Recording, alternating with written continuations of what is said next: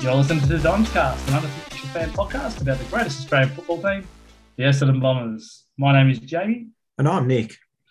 And first off the top, we've got to apologise. Unfortunately, poor old Nick had some computer issues. And, mate, we sat in front of the computer a number of times last week. And it's fair to say that we're probably lucky there was no recording available because there was a whole bunch of expletives there. And, it wouldn't have made sense to anyone. But we're hoping we've got the issue fixed now. Absolutely, mate. The old graphics card had given up the ghost after trying a number of things. So, apologies for the week-long hold-up. But as you say, James, probably allowed the frustrations to cool, and we'll go from there. But look, at the end of the day, we'll review briefly the game against Port. I think we owe it to everyone to at least give our ill-educated thoughts on that, as always. And then we'll go through and say, okay, look at the mid-season part, like how do we see Essendon as we're going, as well as talking about some recent news that's happened over the last couple of weeks. Yeah, well, I've still got these horrible thoughts from last week, mate. So let's get on with it. So we don't tempt the computer to frustrate us again. Well, I guess firstly, obviously, it seems like an eternity ago now.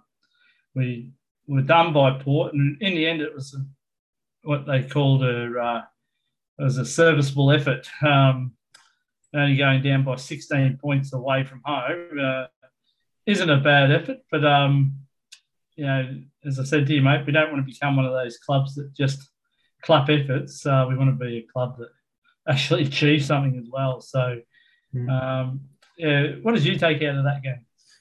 Well, look, it was one of those games where, again, I suppose misuse of the football really frustrated us. And realistically, the damage had been done by Port in the first half. And then after that, we kept them fairly quiet, particularly that third quarter we started to get up. But like as we started the game, you think realistically in that first quarter, we each had 6 scoring shots. Unfortunately, Port were far more accurate, kicking 4 goals 2 to our 0 goals 6. And that's a terrible effort, by any stretch, James, to have not kicked a goal. But not only that, you had enough shots at goal to have kicked it through, and our kicking efficiency was not up to AFL level standard, I'd have to say, which I'm sure frustrated, most other fans, not just myself.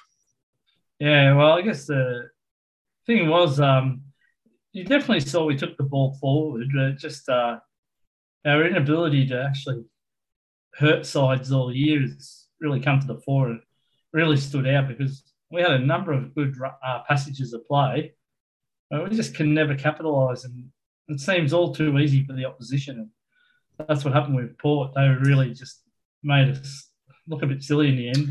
Well, and talking about looking a bit silly, Jane, the one thing I will say is our marking seemed a bit closer than it had been in previous games in terms of, guys not hanging 10, 15 metres off the man. They were only, and I say only in inverted commas, 5 metres off the man. So we did look like we were marking a bit closer. But how we would, share out who goes on, which forward in our back line, as people would sort of rotate there, did make us look a bit silly at times, like particularly in that first quarter.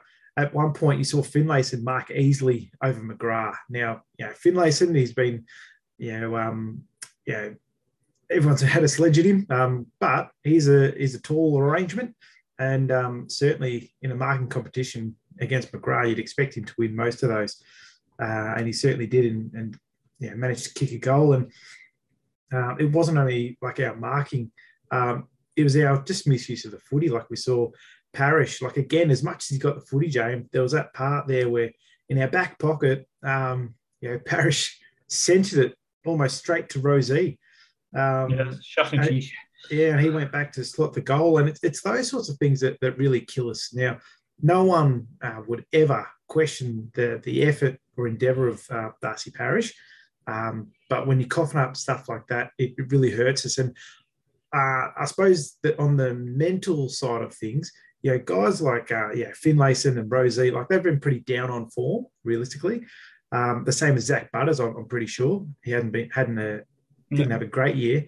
But geez, Essendon have a knack of bringing people into form, mate. And, we just allowed them to get on top of us, which is a bit disappointing.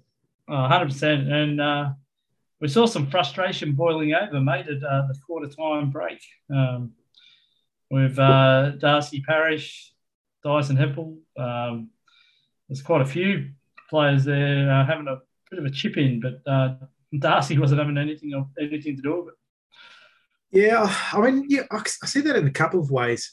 Both of them disappointing, Jane, because at the start of the year, everyone talked about, we're all aligned and we've got a one-goal focus, and we've seen throughout this year that's simply not the case. Now, it's one thing to have conversations behind closed doors, and that should be expected. And we've talked, like we've heard even on the Rish and Rath podcast, Jane. They're having these honest and tough conversations with each other. That's where they should be had, not out on the field. And particularly from Darcy Parish, I understand his frustration, but you simply cannot, just give your captain a spray and then walk off on him.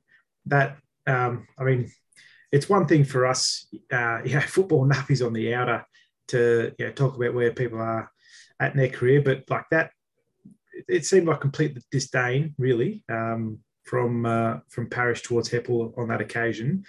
It looked disgusting, really. And look, some people say, Parish was flying the flag. He showed a lot more heart than some of the other Bombers. But as you said, mate, there's a time and place for these conversations. I truly believe that doesn't look good as a club when you have fighting out there like that. Look, you're going to have honest feedback sessions and so forth. And I don't know why Darcy couldn't have held on to that and spoke about it at the huddle. At least it wouldn't have been picked up like it was.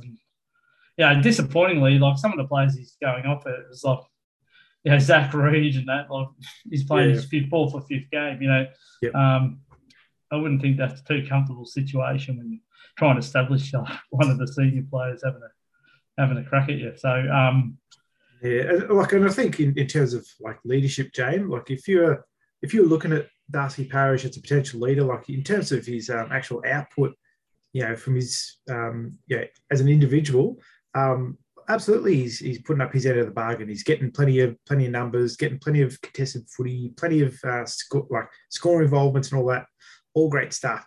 But to be having a crack at young players, particularly like Zach Reed, as you say, under 10 games, that kind of stuff. It's just not on. That's not leadership. When you're having a crack at the younger players, you should be encouraging and all the rest of it. It's all right to have high standards and say you're not meeting this standard. That's fine, but like in that kind of forum, I don't think it was well placed. But I just want to just jump in too. Let's not forget, Parish had some of the worst turnovers in that first quarter alone. So it wasn't like he was flying a flag and doing everything correctly. Like he was having his own battles with the footy himself. Yeah, he was. As I said, like he brought Rosie into the game, and it's. But look, it happened, and he sort of move on from there. But to end that quarter, 20 points down after having effectively the same amount of scoring opportunities wasn't great.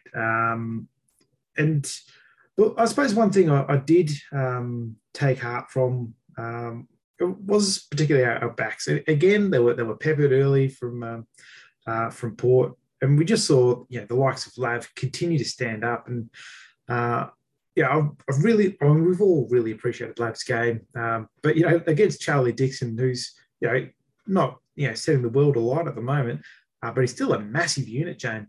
And I thought, when Lav wrestled with Dixon, and did everything to sort of tackle him and not give away a free.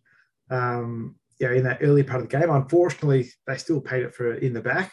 Yeah, I just found unfortunate. But I think it was important that they've at least continued to fight and not back down from that. Yeah.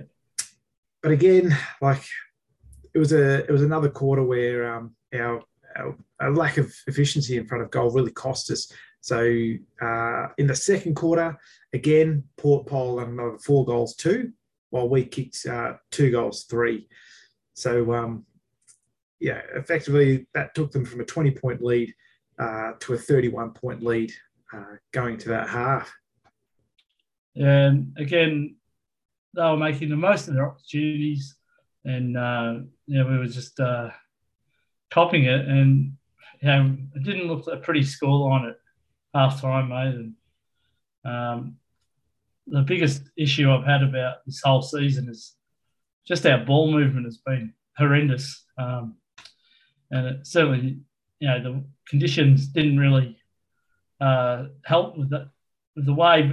But surprisingly, for one of our first times that I can remember off memory, we actually played a much better brand of footy in the wet in the second half. Yeah, we did, Jane. So we're down by 31 points, as I said. Going to that third quarter, we seemed to actually lift a bit. Mind you, Port didn't go away, but their efficiency certainly dropped off. So they kicked the 1 goal 4 in that quarter to our 4 goals 3. So much better quarter of footy. I suppose, just to go back a bit, James, one thing that I quite liked from this game, we actually played Tex Wanganeen, pardon me, for the game. Now, he's a developing player. We all know that. At times, he sold guys into pressure. And I guess you can sort of expect that, getting up to the pace of AFL level footy. But I think realistically, you just have to play guys like Tex Wanganeen and Zach Reed and just watch them sort of develop, because they're going to be the future of our football club. So I thought it was good that we at least gave him another game under his belt, a proper game, not sitting on the bench. And we did see, for as much as we've lamented Heppel's lack of tackling, in that second quarter, he was rewarded with a good tackle in the middle of the ground. And that's where he did work it up to Phillips, who marked in goal. But one point of difference was, I suppose, we don't really have that breakaway player, that one with a burst of speed. And the one on Port's side was Powell Pepper, who I thought gave us a bit of a bath throughout the match, James. He had plenty of shots on goal, really could have kicked quite a number. But we just had no one to actually, shut him down. And as much as we got on top in that third quarter, he continued to be a bit of a problem. Yeah, I believe we've had a crack at him in the past, mate, trying to bring him across, but couldn't get an agreement, obviously. But yeah, he's the kind of player that he's hard and tough, and he's not the most polished player at time, but he can definitely dig in deep, and he's a bit of a fan favourite over there now. So he wouldn't be a bad player, mate, wearing the red and black, but don't think that's going to be on the cards. But he did definitely have a point of difference against some of our players, that's for sure. Yeah. Other good things that we saw from that third quarter. So Jones, who'd obviously just come back for this game, he was pretty quiet, you'd have to say, for the match. But in that third quarter there, Hind laced him out about 45 metres out, and he's good enough to go back and slot it. So I thought that was good signs and good to see him back, really. But I guess on the flip side of that, time and time again throughout the game, we saw, you'd have Jones, Wright, and even sometimes I think you might have even had Phillips, all flying for the same footy. 3 big blokes, and then if one of them didn't take the mark, then Port were able to whip it out pretty quickly. So that forward craft continues to be an area of needed development for Essendon. Guys, sticking to their leading patterns and not getting in each other's way. But good to see James back. There was also a bit of a scuffle. I remember with I think it was Dixon getting into some of our players, and it was McGrath of all people who went up to Dixon and got in his face, grabbed him by the jumper. And I thought that was excellent leadership from McGrath. But the sad thing was, mate, there was no one to support McGrath. Yeah. So if I was McGrath, I would have done the old hold me back. Hoping that someone will jump in and I could at least win the moral victory. But he was left to cop it. And it was a bit surprising, or a bit disappointing. I didn't see anyone come across to try and give McGrath a bit of a chop out. Yeah, it was a bit. Other things that were disappointing was, we saw Smith again have a fairly quiet game, had a couple of shots at goal, but again, inaccurate. And they're just, that it does hurt us. But on the flip side of the goods, so we saw Durham crumb the footy and kick a nice one in that third quarter. And I thought it was good to see him kick a goal, Jane. Yeah, definitely. It's great to see because, let's face it, we've been lacking goal kickers. So any goal kickers are great, but great to see him kick one. So apart from that, we ended up at third quarter down by just 14 points. So you thought, as bad as we played that first half, we could potentially be in with a sniff here. But unfortunately, it just never transpired. Both sides remained goalless for that last quarter. It was a kind of a dead rubber. There's a shocking standard of footy in that last quarter. And you can excuse the wet a tiny bit, but no excuses for, it was basically played between the forward 50s, in between the two forward 50s. Hardly any ball went down forward because it was just turnover city time. Yeah. Again, we saw Draper try to bust through and try a snap for goal, but that kick, Jamie, went higher than it did long. We all love his endeavour, but his kicking still needs a lot of work. You saw him even try, just throwing his boot at it, almost, like a soccer striker, Jane. But that one missed and went to the side. So, realistically, as much as we thought we might have been in with the shot, it wasn't to be. An end of the game. Down by 16 points. 6 goals, 14 to their 9 goals, 12. And that inaccuracy, Jane. Look, I think obviously the horse is bolted for this year, but that has to be an area where we just need to knuckle down. And, if the footies come out, there has to be, time spent on goal kicking because the players just don't seem comfortable in front of goal. No, and as I said, it was great to see James back. I'm hoping he gets some continuity for the rest of the season.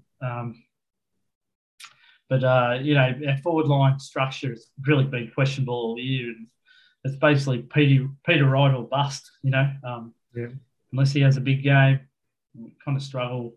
And let's face it, the weather.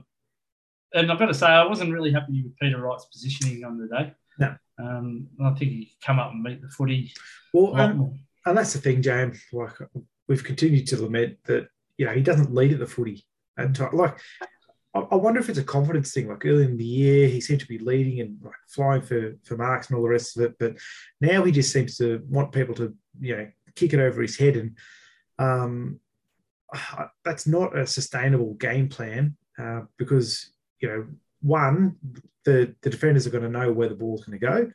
Or two, if our players, inaccurate with the kick, which is highly unlikely for the Essendon Football Club, it's either going to go over his head or short, and he won't be able to impact the contest in any case. So he really needs to be leading up to the footy. That was pretty disappointing, and I think that's the as much as a quiet game as Harry Jones had, one thing he did all game was he continued to present. Got his running around. So as he gets back to AFL level footy, I'll look forward to seeing him actually lead for marks and get better positioning, and hopefully that'll free up a bit of that forward line there, because it's very it's full of there's a lot of players down there because we're so slow with moving the football, and with our forwards not actually leading for it, everyone's basically in the one position. It's just too congested for us to do anything meaningful with it. So the forward line coach certainly needs to be needs a lot of work done. Now, is it Caracella working on the forwards, Joe? No, he was in transition, so he's more midfield. So you're looking at Dale Tapping, I think it is, the guy from Brisbane. Yeah. So we got this funny. I think it's strange. Gian Syracuse was a really smart forward. Yep.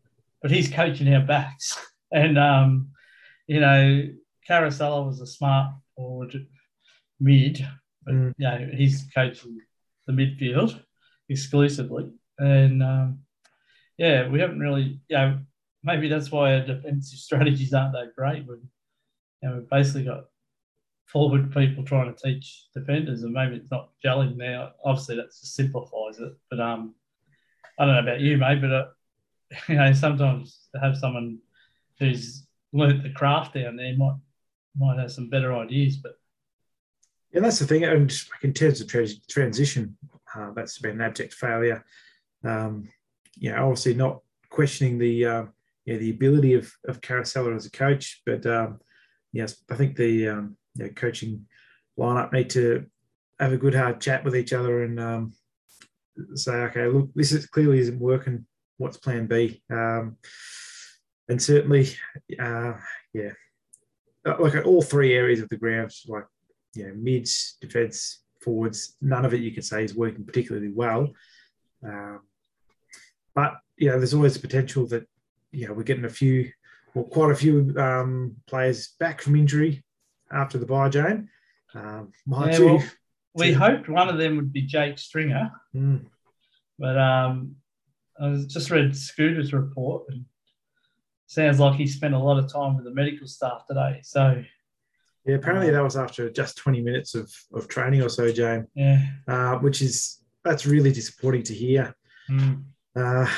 So I guess we'll wait for the full medical report, but. Well, coming from Essendon, mate, we should learn sometime next week. I'm looking forward to the update. Because we certainly, I remember, I think the biggest laugh we can have as members these days is members first. It should be media first, because they get everything first. And as Paul Brasher said in his video, mate, some things just fall through the cracks and they forget to on-pass it to their members, which is pretty disappointing. But I think we should touch on that briefly, James. That Paul Brasher video. I mean, all of us have been asking for it. When's he actually going to come out and talk to us? When is the club going to be honest with the fans and let us know what's going on? And to me, it was I don't know. I felt like a lot of the language was pretty derogatory to the fan base. Is too strong.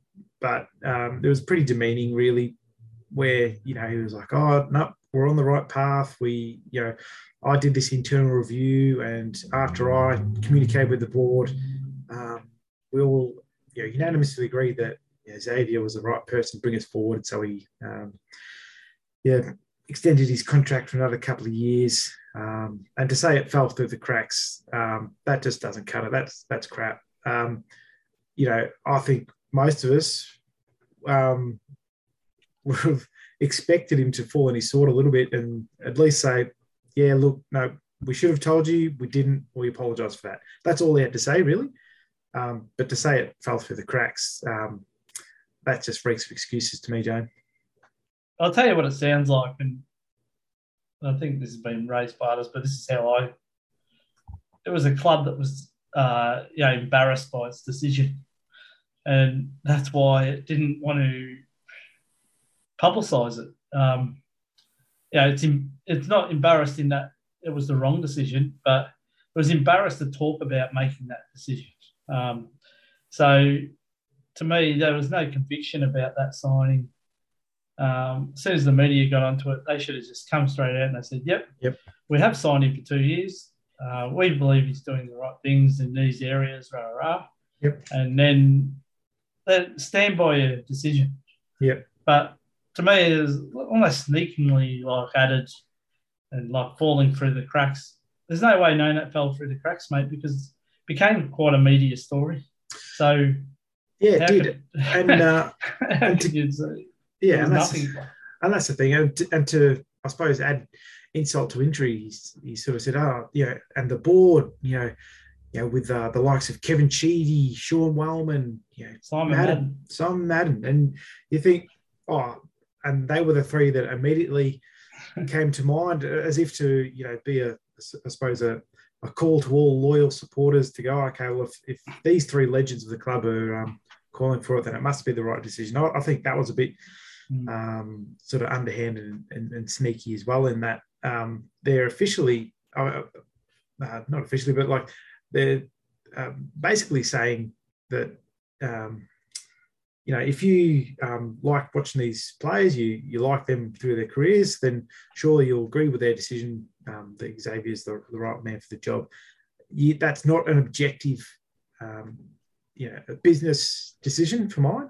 That's a heart-based thing. We all, laud our heroes, legends, and that kind of thing. Like we all talk about, I remember when, Michael Long did this or Jimmy Herd did this on the field. Of course, we all love those things.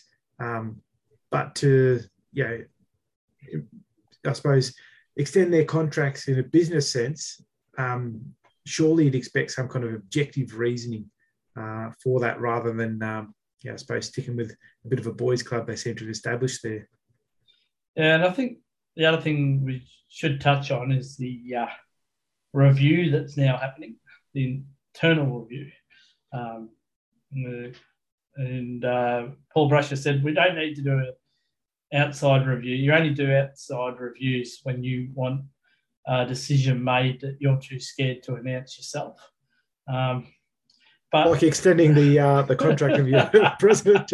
Exactly. And also the other thing was that where I think we should all almost call out for what it is that he's calling a review where Xavier Campbell, Ben Rutten, Adrian Dodoro, and himself are all guaranteed their positions. So that says to me that that's not a review. That's just a way of saying, well, our key stakeholders are staying the same no matter what.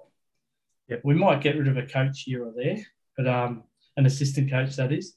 But that's going to be the guts of it all. And to me, I don't have any faith in that review being done correctly. No. I sort of imagine there's going to be a predefined position on that. And, all Essendon supporters will remember back to the saga days where, decisions were basically made before processes were undertaken. So that should hit particularly hard at fans and members alike, I would imagine. And I think it was pretty disappointing communications from the club. Realistically, we've got no.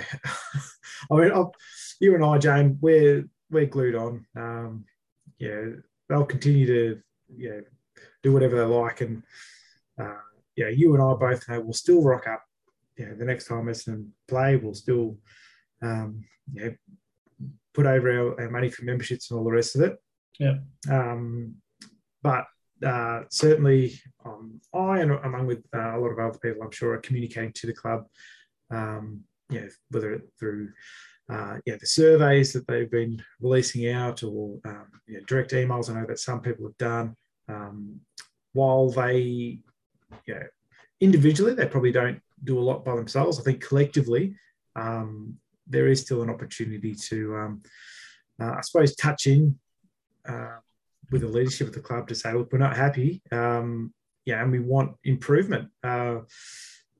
If that improvement doesn't come in the form of external reviews and all the rest of it, we can continue to push and lobby and fight. The one thing I would say is that, I suppose for me, James, it was kind of a predicament of a situation the other week where I was feeling pretty downtrodden about the club and the direction it's taken. But then, I signed up for the VFLW membership a few years ago to be an inaugural member. And then when the AFLW membership call was raised, that's when I was at my sort of lowest ebb of thoughts for the club. But I still thought, but I do want red and black in the AFLW. That's something that's important to me. I think, for me, I've found it hard to engage with the AFLW when there's not a Essendon side in there. I just can't get excited for it, James. Yeah. And so, I signed myself and my kids up to be AFLW members for Essendon. The one thing I would say to people, if you're annoyed with the club, you've got every right to be. But I suppose, feelings of abandonment for the club, feeling like, nah, stuff this, I'm going to burn my membership, jack it in the microwave, LP Ninthman a few years ago. That's probably not going to speak to the leadership. If you, I suppose, engage in more constructive communication, through, whether it's emails or, if there's lobby groups or anything like that, I'd certainly encourage that, because the actual football club itself is something I still believe in, but I am just disappointed the direction it's currently under. So, what are your thoughts on that, Jane? Yeah, well, I got my 30-year membership this year, which comprised of a sew-on or a circle that says 30. Mate. I don't know how you. I've got to apply that to something myself. I thought after 30 years, I might get something more than that. Just, I don't know, even put it on a scarf or something. But it was just a basically it looked like a transfer, mate, that I had. Bit of an afterthought. Yeah, I don't know what to do with that. But I thought, and there's people out there who've been members for much longer than me, so I'm not trying to grandstand here, but I think 30 years is a bloody good commitment considering what we've been through, and that's another thing about recognition. I think our club has kind of let itself down a bit, and my daughter, she's still waiting for her membership back. We're now in approaching middle of July. June. Middle of June. Still waiting for a membership back. So, these kind of things that, I think ultimately I'll always be a member of the club as long as I'm still breathing, because I love the club, not the people who run it, and vice versa. I don't want to hurt the club just because I don't like the people or the actions of the people running the club at the moment. Yeah, because I always think their time will come, and we want the club to still be there. So, I'll still be supporting the club in any avenue that I always have. So what you're saying, Jamie, is at the end of this, the truth will come out and we'll be in a very good position. Is that what you're saying? I was just saying, sit tight and be confident. I think we've got lots of things to look forward to. I'm hoping not in another 20 years' time, because, I don't want to be in my 60s or 70s next time we win a final. So, I want to still be having enough energy to really embrace it. But, look, it's been a total disappointing year. With, after the hope of last year, I thought we were making some real growth, but it was a false dawn, as you say, mate. That's the best thing you said. But our young, somebody put up, I think it may have even been Scooter again, and he does a great job. I should always take my hat off to him, because get a lot of information out of him. Yep. But I think he put up our under 21s. And when you read the names, mate, we are in a pretty good position, young player wise. Yep. So, we've had, I think what's been noticed, and we probably, none of us picked it up at the time, but we cut too much experience all at once. Yeah. And it's left the club to be pretty poorly run, to be honest. Like, Michael Hurley can't get out there, so you've got no on-field general. Dyson Heppel, we've spoken about his struggles as captain. In that he's great at a cheer up, well done boys, keep it going boys, but you wonder if he has those really tough conversations that sometimes are required. Yep. And like, you only have to look at Melbourne, mate. Like Mitch Brown, we got rid of him a few years ago. Gee, we'd love him now. So these are the kind of players that we kind of chopped out just to, in the hope that these young players are going to come through, but they need guidance too. So I guess while we're on this subject, the club's kind of spoken about, we've got a lot of cash to spend this year, mate. And I hope we do get some good players coming through the door. But Eddie Maguire dropped a bit of a bomb when he's saying that Andy McGrath is being spoken to by both St Kilda and Richmond. I think that would take a big step back if he was to leave. And there's reports that he's not happy at the club at the moment. Yeah, I mean, it's an interesting one. I mean, you expect these conversations to occur. I mean, you'd almost be worried if players weren't, I mean, if other clubs weren't bothering to speak to your players, that they saw value in, to have a look around their facilities. So you expect it to occur. I mean, it's a business after all, Jane. You get, maybe 10, at most 15 years of an AFL career within which to make your money and your livelihood and all the rest of it. So I don't,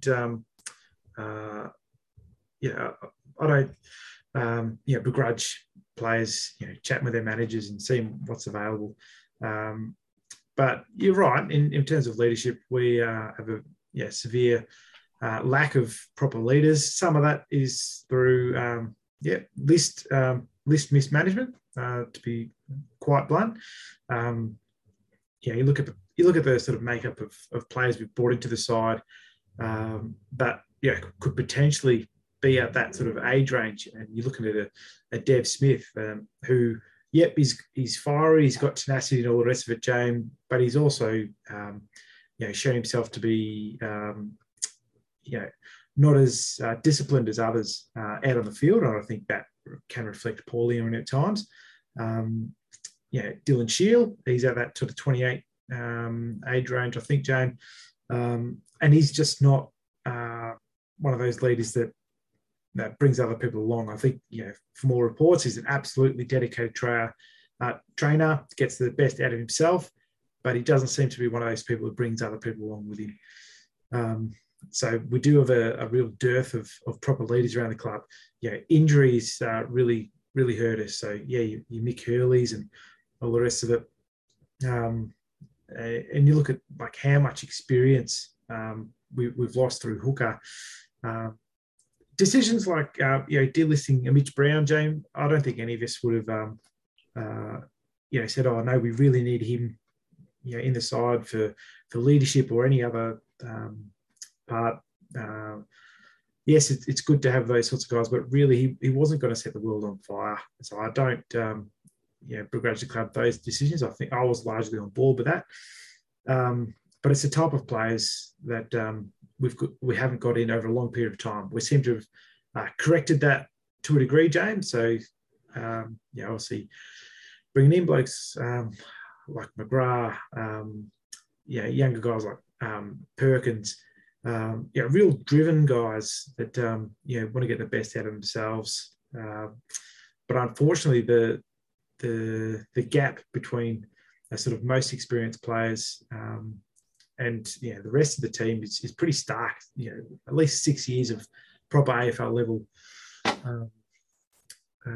sort of training there. Whereas you look at your sides like, I know we call them sort of, the grandpa's parade kind of thing, Jay, but you look at Geelong and they've got blokes all over the ground, that sort of late 20s, even early 30s age range to show that bit of leadership and grunt when things get tough. They get in there, make sure everyone's pulling their weight and stick to the game plan. And that's what we just don't have. That's part of the reason we're seeing such inconsistency. And you touch on Geelong, mate, just jumping in there, that this is why you get Sam de Connings and that. They come into a side that's really established, got leaders all around them, and they have a much easier transition impacting on games. There's a lot to be said about earning games rather than just being given games. And, this is what these clubs do. And I think sometimes clubs are too worried about, we can spruik, we've got the youngest list or the second youngest list or whatever. Geelong don't care about that. And, I'm not a Geelong fan by any stretch. All my in-laws barrack for Geelong, so I actually despise them at times. Yeah. But I will say this, they're admirable because they just stay up all the time. And, I'm waiting for that fall, just to kind of let them know, hey, your club's not invincible. And let's face it, they haven't gone on to win flags or anything in the last 10 or so years. But, gee, they're always up there. And, they've played more, they had more final wins in the last 1 year to our last 20, So that's the really thing that hits home. And, we just need to have a look and see what we can do to rectify it. And I think what we need is a bit of a spending spree, mate, to fix up some areas and maybe make some calculated punts on players around that 25 to 30 age, because we certainly need to bulk up that age demographic, in my opinion. Certainly do, James. Certainly guys who know their position, know their lines, know how to stick to a game plan, especially in the light of some of our fading stars, James. We've talked about Dyson Heppel and his sort of lack of form. Most of us tip that he won't hold on to his captaincy going into the new year. But there's a lot of doubt whether he'll actually go on at all with his degenerative sort of foot condition, James. And I suppose his performance output as a whole, like that's a pretty cold thing to say, really, after a bloke who has been a champion for the club. But when you look at it in the cold hard light of day, and you sort of think, is he winning his position? Would he be in the best 22 if he wasn't the captain? I personally doubt he would. I don't doubt his courage, but I do doubt his ability to stick with his man and beat his opponent. And right now, I doubt his ability to lead the side out of the park. So he doesn't have any penetration in that kicking, mate. So he's every time he has a possession, he gets a lot of possessions, mate. He's always around the 20, 25 to 30. Yep. But the opposition can read it so easily because the ball's got no speed on it. They can defend it so much easier because they can see that each kick, as I said, has no penetration, so it just floats, and it's not hard for them to get a defender across to it. So, he's just not damaging at all. And there was a report saying that he hadn't been offered a contract at this stage. Well, I would hope not, and because it's not to say that he shouldn't play next year at all, but he needs a much reduced role if he is going to stay on, because he's taking up a position on that halfback flank. And we should touch on too, mate, we had the mid-season draft where we picked up Massimo D'Ambrosio. That's it. Another Adam Sard kind of player, a half-back, under 180 centimetres. I don't know about Adam Sard, Mold, James. This guy can actually use the ball well. But Sardi could at times, just sometimes. I won't stick up for him too much, but Sard can use it at times, but like a lot of times focused on having another bounce, isn't he? But we picked up 2 players under 180 centimetres. So I was thinking we might go with Carmichael. He's the 190 centimetre midfielder. Been kicking a few goals, but the club must really like Massimo because they chose him at the risk of letting Carmichael through, and he ended up getting picked up by the Pies. Well, I think I don't actually. I think that's a bad thing, because one thing we've continued to lament on regarding Essendon for a number of years, Jane, let alone just this year, is our poor use of the footy. And Massimo is known to be quite an adept user of the footy.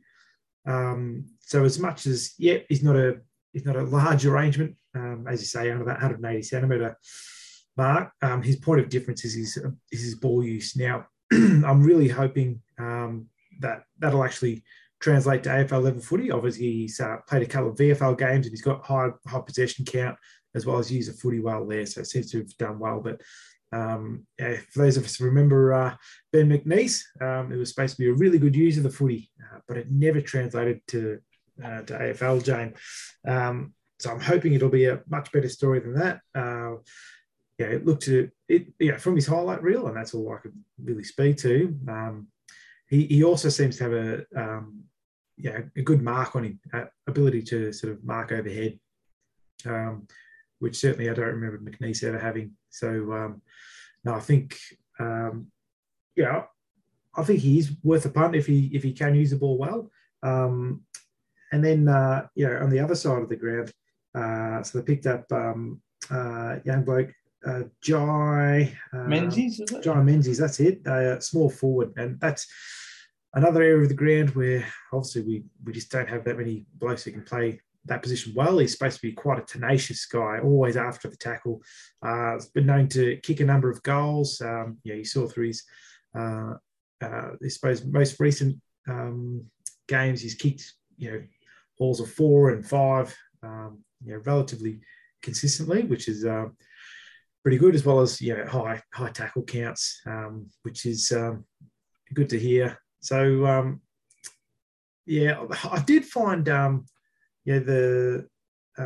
Rob Forster Knight's comments that this was an area that we'd identified after the last few weeks with McDonald Tipungwuti retiring. I would hope that the Essendon Football Club would know we need small forwards a lot earlier than a few weeks ago, Jane. Yeah, sure. That's been staggering how much we've left one, and probably been amplified with Will Snelling being out, who is known to be quite tenacious down there at times. You got half of what Devon Smith used to be, so he's obviously not there. And then you've got 18-year-old Tex Wanganeen haven't learned in the ropes. So I think that really should stand out as a weakness. Obviously, we've got the Davey boys that potentially could should be coming back to the club, or coming to the club on at the end of this season. And there's another Aboriginal boy, is it Mankara, I think it is. Yeah. He, of all the years, if your player in the NGA is was picked in the top 40, mate, you miss out on him. No option to bid. So, of course, that would happen to us. We've got potentially a great one coming through. So I'm sure the club will be trying to find a pick to secure him if they're rating him very highly. But mate, I don't know what to make of our list makeup at the moment, because as reports should say, our VFL boys had a win. I don't know if you watched that game, mate. It was quite thrilling. They won it basically on the siren. The snap for goal, basically just on the verge of the siren going, and the ball bounced through as Sutton, I think it was. That's it. Kicked the point, and it was great to see the boys thing. But a player that really stood out in that game to me was James Stewart, mate. He took about 18 marks, and some of them were obviously ended up being match-saving marks. And there's been some reports he's actually training up forward now. So a bit of back to future for James Stewart if he does end up returning as a forward to assist Peter Wright. Yeah, it's an interesting one, James. Because I mean, look, that's I sort of think that I thought he's played quite well down back. Since having gone down there. No, he's not a world beater, but I think each game he holds his position well. Yes, he has a couple of bonehead moments here and there. Apparently he still had some in the VFL for that game, James, where he coughed the ball up, but then he made it back up by marking the ball back again. So, potentially inflating his numbers there. But, he does know how to take a mark. He does know how to use the footy fairly well. And realistically, in terms of key backs, James, we don't really have any on the list. We've got, Zach Reid, who's developing. We've got Cody Brand, who's developing, but you sort of cast him to the wolves if you're expecting, Zach Reid to stand up to the biggest. They got your mate, Zerg Thatcher. Zerg Thatcher, yeah. I mean, again, none of us have ever doubted the effort of Zerg Thatcher, but he's just a very limited player in terms of, he can spoil the ball out, but then. At most that results in I suppose a ball in, and then potentially winning the next contest out, because we know that we're not a great side at winning the stoppages around the ground. So I don't see Zerk Thatcher as our long-term key position defender, Jane. Jimmy Stewart, I thought, was doing quite a good job. Chucking him up forward when you've just brought back Harrison Jones, you've got Peter Wright playing up there. You're currently playing two rucks, so a combination of Phillips and Draper. I do question whether we're actually going to put him up forward again, because I think we're playing too tall down there. But I don't know. If that's the wisest move, potentially, then they're not doing that at all. But I don't know. What do you reckon about it, Jane? Yeah, I don't know. We can kind of see, we've got Harry Jones back now. So I don't think there's any specific need to chuck Stewart forward. Maybe if Jones was out for longer, then I could understand it. But, and is that time better invested in playing Kane Baldwin, up forward if you want to play a third tall? These are the decisions that would have to be made. But to me, it doesn't matter who you play up there. The way we transition our forward 40, it's horrendous. So I don't think anyone will succeed down there unless we move the ball much better in the second half of the season. Yep. That's all we can hope for. Absolutely. Why don't we have a break, mate? We'll come back and we'll do our Donscast medal votes for the Port game. And just something a bit different, when we do our by the numbers segment, instead of doing the game for the Port, our review of the game for Port, we're going to do a bit of a pre-buy review of each of the players. Post-buy, that is. Yeah, pre-buy, post-buy. Oh, yeah. Hey, if this was done last week, it would be pre-buy. Yeah, you're right, post-buy. But, let's have a break and we'll come back with our Donscast medal vote.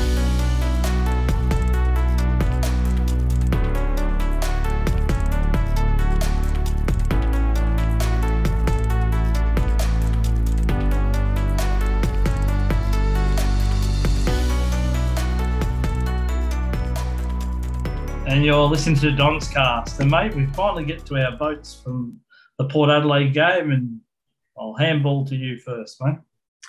Beautiful. Actually, speaking of handballs, I think we all saw Draper's efforts from the other night, James. So certainly hope that's another area of his game he's got to work on. But looking towards the Donscast medal votes, another sort of interesting one to to sort of do our votes on, James. I found it pretty difficult. So I was interested to see how you went about it. But for me, for one vote, I went for Andy McGrath. I thought, look, he played a solid game without being outstanding. But again, what I liked about him was he actually stood up for teammates when they needed to. That one against Dixon, when he looked to be trying to ruffle some of our younger blokes up, McGrath went in there, and he certainly was a bit of a David versus Goliath kind of thing, Jane, but he got it in his face, which I thought was good. In terms of his actual output of the game, look, he had 20 disposals. He actually used his kick, a lot more. So 14 kicks to 6 handballs, which I think is important. And it's sort of reflective when you look at metres gained.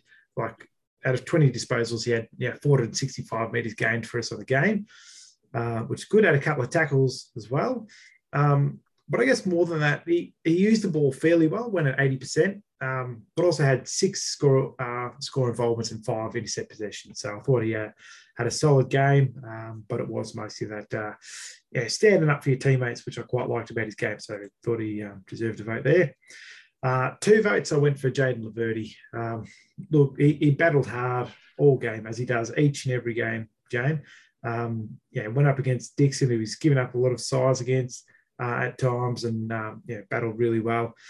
So time and time again, he thwarted a number of forays for Port. In fact, he tallied 10 intercept possessions, Jane, which is pretty bloody good, and used the ball well, as going at about sort of 85% as well from his 13 possessions. So I thought another good game from Jayden Laverde. For the 3 votes, I actually went for Nick Martin. Again, he just used the ball, really smartly. Didn't set the world on fire. Like, had the 25 disposals and kicked 1 goal too. Certainly could have kicked another couple, but snaps went astray. But again, out of those 25 possessions, 16 of those were kicks, and when you look at his metres gained, 576. So he's getting the ball going forward for us, and more than that, he had 12 marks, Jane, which is just huge. So I'm really liking the way he goes about it, Jane. So I gave him the 3 votes. 4 votes, I went for Nick Hind. Now, for a game that we largely lacked any sort of forward momentum, he was one that absolutely tried to give us a kick up the bum and tell us to get going. Out of the 26 times he had handled the footy, Jane, he kicked it 22 times, which resulted in 673 metres gained for us, which is bloody huge. So really got us going forward. And what I liked more about his game is he, obviously playing defence, but that more defensive side of his game, where he had a couple of tackles, he had a couple of clearances, but also went offensive and had a goal assist, which I thought was really good. And used the ball relatively well. I mean, 73%. But you think at the breakneck speed he's coming out with the footy. But when you break it down, he had 10 contested possessions, 7 score involvements, 8 intercept possessions. I thought he had a really good game for us. So 4 votes to Nick Hind. But with the 5 votes, James, I went to Zachary Merritt. And what I liked most about Zach's game was 7 tackles. Even better than that. 7 tackles, that's right. 7 tackles, but also 27 disposals, which that's almost a given for Zach. But it was the way he used the footy. So he had 6 clearances.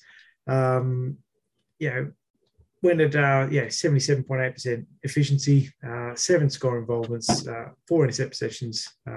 So I thought he had a really good game for us. But how about yourself, James? How'd you read it? Yeah, we went quite a bit different this week or the previous week.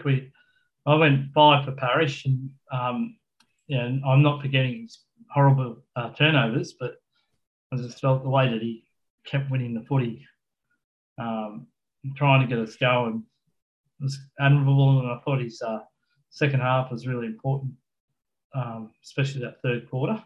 So I gave him the 5. I gave 4 votes to Nick Martin. I really liked his game. He doesn't win the hard ball at times, but and that's holding tackles and so forth. That's something he'll have to pick up as he grows into his body, mate. I think that'll be an area of improvement for him. Yep. But what he does is very good, the way he uses the footy and takes marks and so forth. So really wrapped with him being added to our list. Sam Durham, I gave 3 votes, mate. I thought he was really good. He took a number of key marks that we really needed to hold, and his endeavour's always there, and I really liked his game. 2 votes for Jayden Laverde, similar to you, mate. Just always take my hat off to him. He battles hard every week, and he's usually giving away a few centimetres or kilos against his opposition. So not a good game from Jayden. I actually gave 1 vote to Ben Hobbs, mate. I really have admired the way he's come into the side.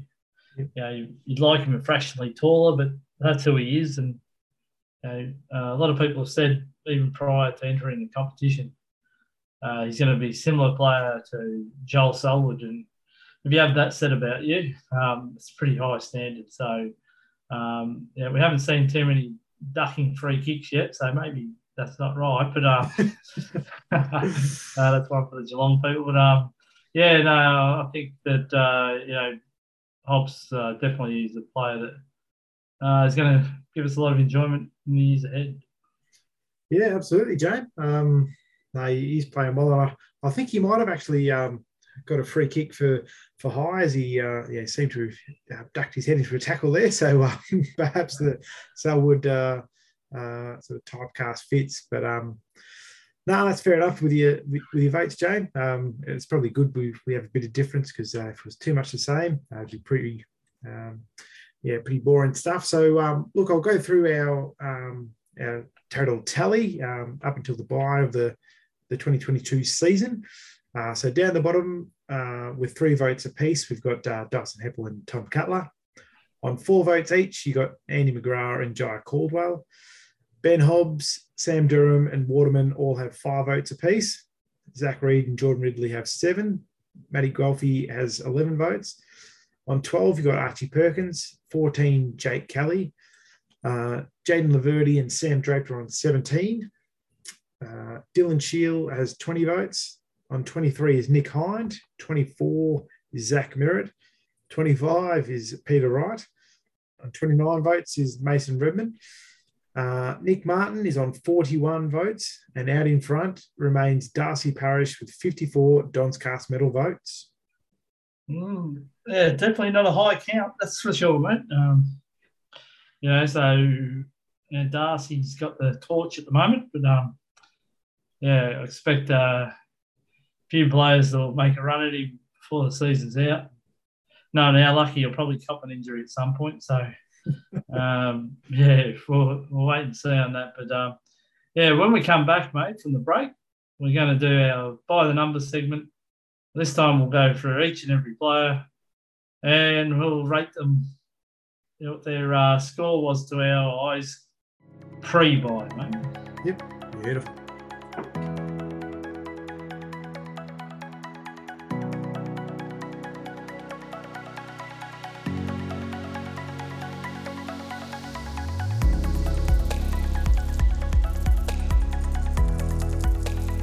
And you're listening to Don's Cast, and what we're going to do now is go by the numbers, and rather than doing it just for the game against Port, we're going to be doing it for the first half of the season.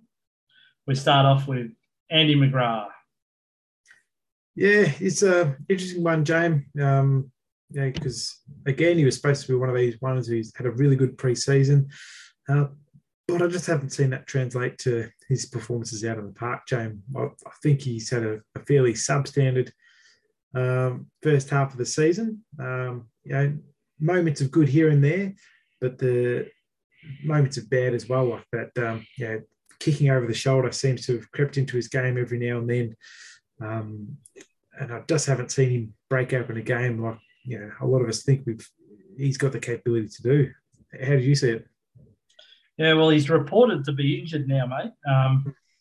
he was injured during the week apparently. So with A groin injury. I think it was, yeah. So unfortunately, I think the club had finally worked out that he plays his best footy on that half back line, and I think that's where he looks most comfortable. I think we wanted to make him a gun on baller, but just not in his attributes at the moment. So I think he should play down back. Look, I'm just looking at his stats. He's played 11 games this year, mate. So he's pretty been out there each week. If you can remember last year, he finished on the sidelines basically with that PCL injury. But I can't say he's made huge strides in his game. I think we've taken a long time. He's now 24 years old, mate. So he's been with the club for nearly 6 years, and I guess when you have the number one pick in the country, you would like to have a bit more than what's been presented to us so far. But I still think he's got great leadership, and let's hope that he's a player that wants to stick around with the club. He's averaging 22 disposals, 8 contested possessions, which is pretty good. And he's a competitive player, but I just think he needs to be played on that back line where he can apply that even more. Yep. We move on to Sam Draper. Yeah, Sammy Draper again. We've wanted him to really break out. He was pretty quiet, for the most part of this first half of the season, but it's started to show that physicality again in his game. Hasn't come out to show him be a dominant force and in any stretch of the imagination. He has had moments where we all know what he's capable of. But just hasn't really put it out in the park there. His I suppose, tap work, while effective, he's getting a lot of taps, James, but it's not actually going to the advantage of our midfields. Another area of his game where he's got to work on his ruck craft, and certainly his kicking remains a problem of his game. None of that I think is insurmountable because his athleticism and his want for the contests and stuff like that is they're the sort of unteachables, and they're quite strong. So if we can work on his actual craft, so kicking the ruck, actually like tapping it down someone's throat rather than the opposition's, that'll grow his game exponentially. But I'm still happy that we've got 11 more games into him. We'll continue to get more games into him throughout the season. He'll continue to develop because I think once he becomes fully confident, in that ruck position, he'll be able to take the competition by the scruff of the neck. And that's I suppose you've just got to be, patient with that. Evolution of him as a player, that development of him as a player, James. He's definitely one I'm comfortable being patient with. Yeah, I think for Sam, he's 23 now, so he had that 1 year where he lost because of the ACL. And we know the footy wasn't always his first game, as with his soccer background. He's certainly developing. I think he'd like to find a bit more of a footy. He's only averaging 9 disposals. It's pretty average, and he really hasn't taken huge marking contests either. So I think there's certainly areas of his game that need to improve, but he still shows a lot of promise. I think he could be a player that has a much better second half of the year, as long as he can keep his body free of injury. Still like what Sam does. I just think he needs a little bit more nous, which should obviously be taught to him, but he needs to find a way of finding some footy and also take those marks on a more regular basis. Yeah. Darcy Parish, mate, he's leading our Doncaster medal votes, and he's the 24-year-old, same age as Andy. He's played his 11 games. He's in the elite category of disposals at 35. Not a bad average, is it? Contested possessions, 14, which is in the elite category again. So there's a lot of areas that he's very good at, but he does have some limitations too. Yeah, he does. Decision making being one of those. But look, he's an absolute gun. I don't think anyone questions that. I do think he sort of struggles, and you can see his frustration, obviously, from the poor game. But where we just don't seem to have a lot of players that go with him, that can stick with him, that continue to execute the game plan, or the sort of level of effort required. I think that's one thing that, he'll continue to push through whatever. He'll find the footy. But, he needs to find that ability to bring other people into the game rather than, bomb it along where your disposal effectively counts for nothing if it ends up in the opposition's hands. I suppose is how I see it. But I mean, again, he's 24, so he's still developing.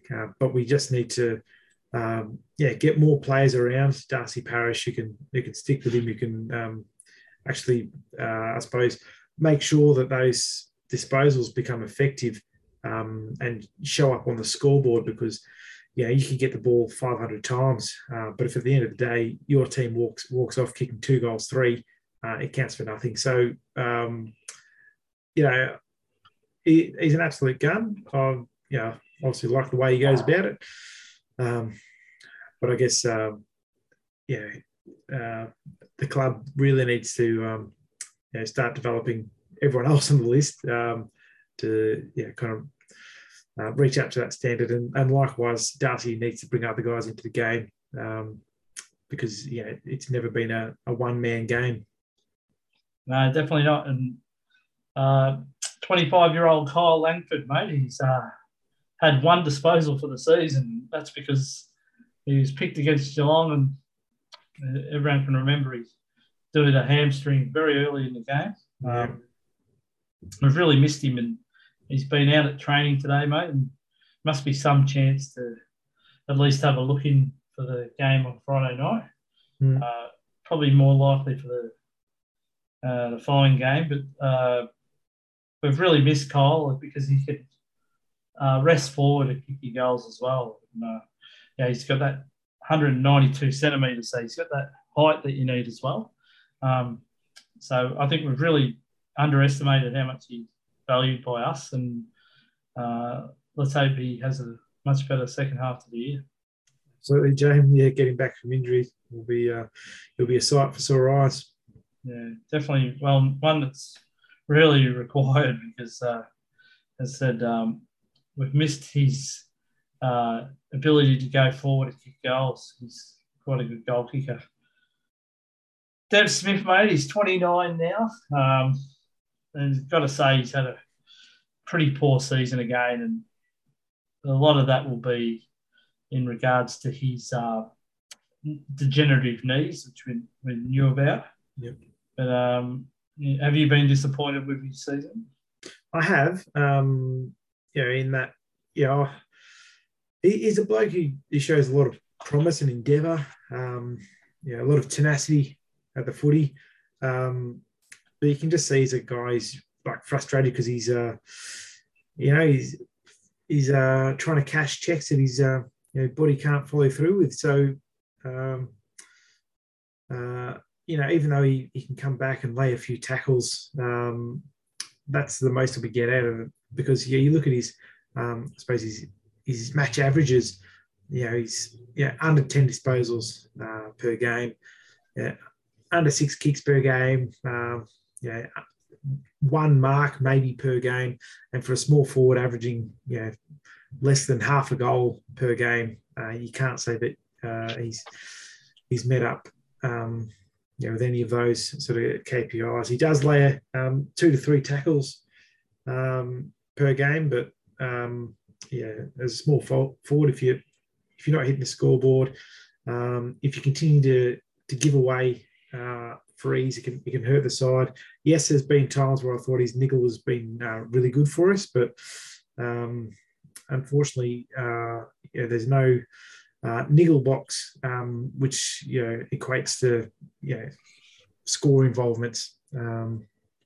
Realistically, so I have been, I suppose, disappointed. But I would dare say Devon would be pretty disappointed in his season as well. Not only just the output that you see on the park, but I suppose just his body at the end of the day isn't allowing him to play the kind of footy that I'm sure he'd love to play. So it's a bit of a sad one, but I think it's about time for us to make a call on Dev, because he's still contracted for next year, mate. So it would have to be a retirement for him to not be on the list. Mm. And I don't think he's got that kind of attitude, mate. So he might be one that we look to move on. But I mean, even so, like, one thing he does have is like that. He's got a willingness to train, and I think he can show a bit of leadership. So if he said to Dev Smith, as much as he wouldn't like it, look, mate, unfortunately, you're going to be playing VFL next year. If he's contracted and he's happy to see out the contracts, he would be an absolute boon for our VFL side that absolutely lacked leadership down there, Jane. But if he says, no way, I'm not bloody doing that, and seeks opportunity elsewhere, then I'm sure he'd get our blessing. So I suppose, there's going to be some tough decisions that need to be had at the end of the season. If that fires him up, puts the fire in the belly and makes him want to sort of come out, next year and show what he's worth, great. But we can't keep continuing to accept this sort of low level of output. 21-year-old Jai Caldwell. Great to see that he's been able to get on the park most games. He's only missed the one game with that AC joint, but he doesn't get a whole heap of minutes on ball at times. Probably is deserving of more, because he's averaging 18 disposals a game. He's got the 2.9 clearances a game. Where he rates above average, mate, is the score involvement, 6.4. So he certainly knows how to set us up. And, I think Jai's definitely got another level to go to. But I think a lot of his opportunities will depend on the coach. Yeah, they will, and I think he'll get those opportunities. I think we can all see his ability to find the footy, his willingness to get involved in the tough contest, to be that bloke under the pack, to try and feed the ball out. And it's one of those things. Like, he's only 21 years of age, Jane, because I suppose GWS put a lot of time into his development, and he had his injury issues there. He's had his injury issues with us, obviously, last year. Didn't see him on the park much. But you can see when he's in the side, he does show the capacity to value add quite a lot. And I think he'll continue to develop and, a bit like a slow burn, James. I'm happy to be patient with the Jai Caldwell type who shows that willingness to get involved all the time. He's I think one thing he needs to work on is his sort of fitness level to get involved. More often, play more minutes. Whether it's on ball, because we'll certainly need a bloke like him around the stoppages more often than not. I'm quite liking just the mere fact that we got another 10 games of experience into this kid, and looking forward to seeing him develop more and more as the years go by. 26-year-old Zach Merritt. You'd think he'd have to be captain next year, mate, at this stage.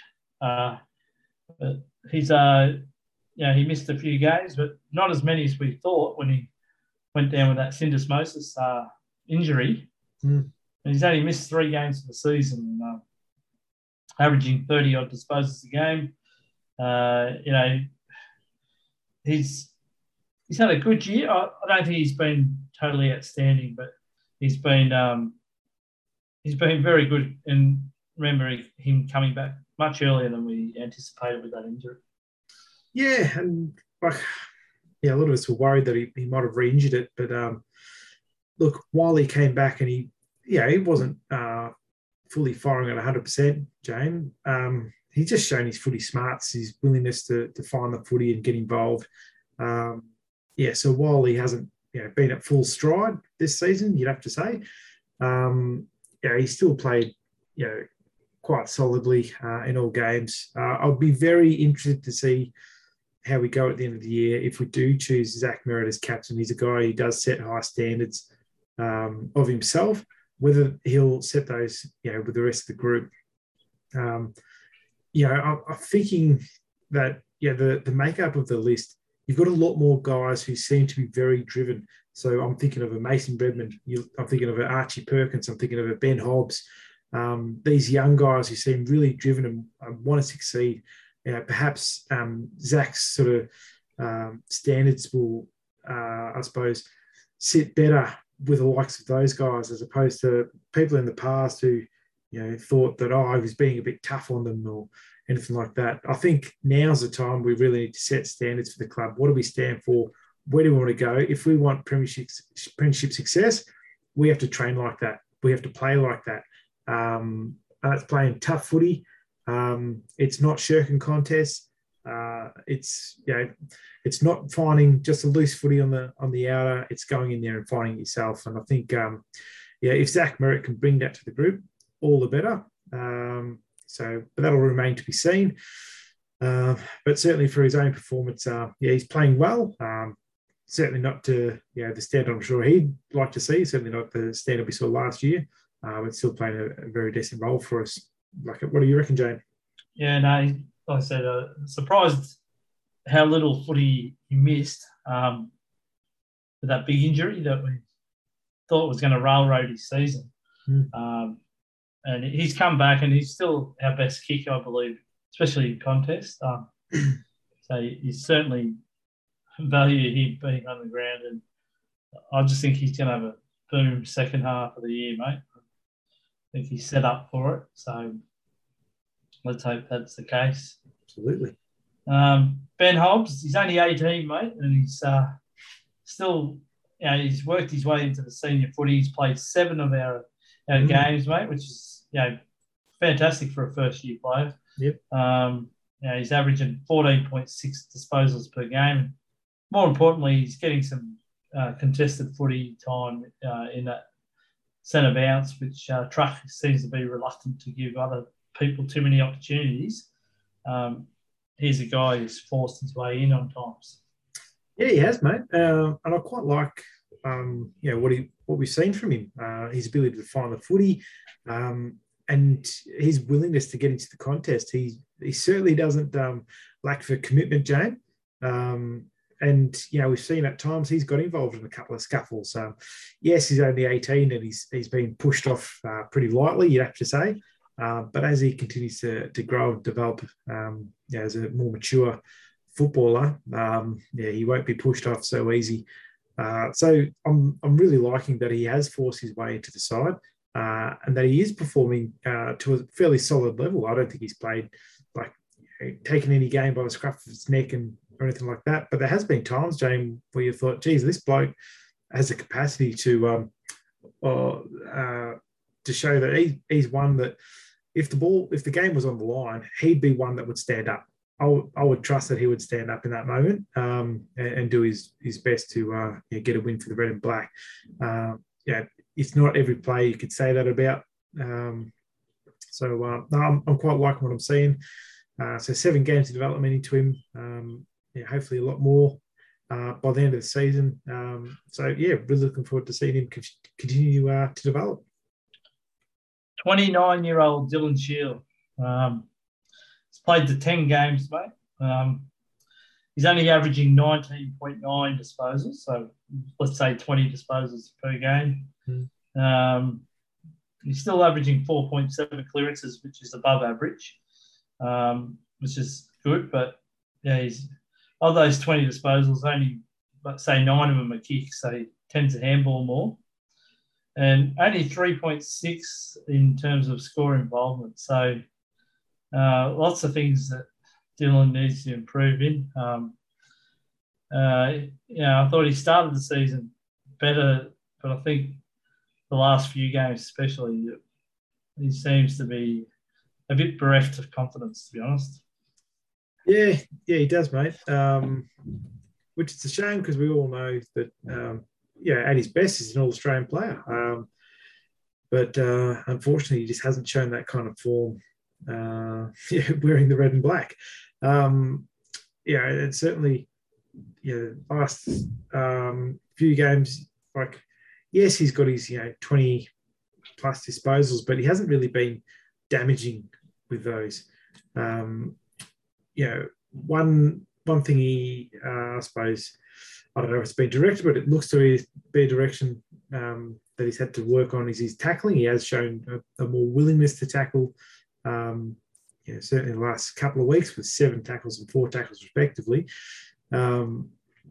He still hasn't, made an impact on the game. And I think realistically, he's on upwards of 850 grand per year, James. You'd expect a bit more output from that sort of cash you put into a player per year. Now, in terms of his own training standards and stuff like that, obviously that's well known. But we don't pay someone to train well. We pay them to perform out on the football park for us, and it just hasn't come through for us. So, look, I'm hoping the boys get around him and get some confidence back in him. Because at the end of the day, he's an Essendon Football Club player. He's he does have skills that other guys don't have, like that burst of pace, that sort of bigger body, the ability to win clearances. But his deficiencies in his game, like his accuracy with his boot, his unwillingness to pull the trigger when going towards goal, those sorts of things are kind of hurting his game. So certainly a lot of areas he needs to work on. But the biggest thing for mine seems to be his confidence. So let's hope the boys can get around him and get him up because, at his best, he can be a very damaging player. 24-year-old Aaron Francis, mate, there's a lot of talk about him this week. He's still in limbo with the club in terms of contract next year. And even on Twitter today, there's a few people saying that the Adelaide clubs should be into him. Could be a surprise packet for them. I think for Aaron, his confidence is a huge part of his game. Mm-hmm. And I think he keeps coming in and out of the side, which is obviously not going to give you any confidence. So, if I can pick that as a fan, then the club surely could. So I think they're not prepared to say to Aaron, look, mate, you've got the green light. You're going to be playing week in, week out. All we ask for you is that your effort's there and we'll be backing you the whole way. Just try that kind of language with him, see if that gives him any confidence because being in and out of the side must be tough. And he's only played 4 games this year, mate, and really hasn't impacted too many times on a game. So lots of things he could do much better. And I've got a feeling that he might not be wearing around in black at the end of the year. Yeah, it's a bit of a shame, but I mean, realistically, for Aaron Francis, I just wish all sort of happiness and stuff to him. He's done his time, with Essendon, and unfortunately, he's just not getting the opportunity I think he deserves. If he did choose to seek a trade to an Adelaide club, I think he'd go with the blessing of all at Essendon if that's the best thing for him. I still have confidence he could be a great player of the AFL. But unfortunately, this year particularly, we've thrown him up forward and, it's been a game here or there. We haven't actually consistently tried him up forward and said, no, we're going to back you in. As you say, James, we've brought him in, taken him out. So that doesn't breed consistency or sort of or trust. So I think what I'd like to see done, mate. If we are talking about putting Stewart forward, to give Francis a backline position, and just say, because that's where he's played his best footy. Many years ago now, but we all remember that purple patch he had in the last 10 games of. That might have been back in 2018, mate. Yeah. So that's how far back it was. But him and Devon Smith lining up the competition. Yeah, they were. He was just looking amazing. And unfortunately, he's never got back to that standard. But I think he's as said a confidence player, and being in our forward line give you no confidence because the ball doesn't come down very well. Yep. It'd be very hard to read. So. I wouldn't mind trialling Stewart forward and Francis down back. For the rest of this season at least. We're not playing finals, so just make a decision and go with it. But that's what I'd like to see happen. But he's not a key position player though, James. He's not. No, he's not. But position size. He can play taller when he goes for his marks and so forth. So you got Zach Reid to play the taller positions. You got Ridley, who is taller than Francis. So I don't see why it can't work. It's just, Liberty's playing undersized fullback. Yeah, that's true, yeah. So, there's your three taller players, and then Francis is your mid, third man up. If it's at the expense of Kelly, then so be it. But, I would like to see us to give one last crack to a player that we picked in our top 5 or 6 draft picks in the whole country, mate. And, we certainly got that one wrong in retrospect. Especially when you see players like Charlie Curnow and Harry Mackay, out there, leading our opposition, the Blues, so well. I don't know if I agree with that. I think it's a blow against our player development, James. That's been a constant, throughout since the last 10, 15 years at least, James. We just haven't developed players. Like, we've picked them based on talent, but you still got to develop them properly to play certain positions and play into systems and all the rest of it. So I personally think we've failed players like Francis to play at their best. And certainly at his best, Francis has shown he can do great things on the football field. So, it's good to, I suppose, have a bit of revisionist history and say, wouldn't it be great if we had this bloke on the park or that bloke on the park? But, would you be any certainty of Essendon developing a Curnow as well as others? I'm not completely sold. But certainly I understand your argument. Like, it'd be great to have a Harry Mackay, playing in our forward line and kicking goals in an otherwise dysfunctional forward system. Yeah. 24-year-old Will Snelling, mate. He's played 1 game this season, and even that was short-lived. Came back from a calf injury. Looks like to be made. The call was made too early. Yep. Didn't last out a half, I don't think. And no. He must be pressing for a return, I think, now. So he might be some chance to come back this week. But this is a player that came third in our best and fairest last year, mate. And for the season, he's had 5 disposals. So lots of reasons why our side's been unsettled, and having such a workman-like player out would be definitely see why that's happening. You've got players like Will Snelling who bust a gut to try and have an impact.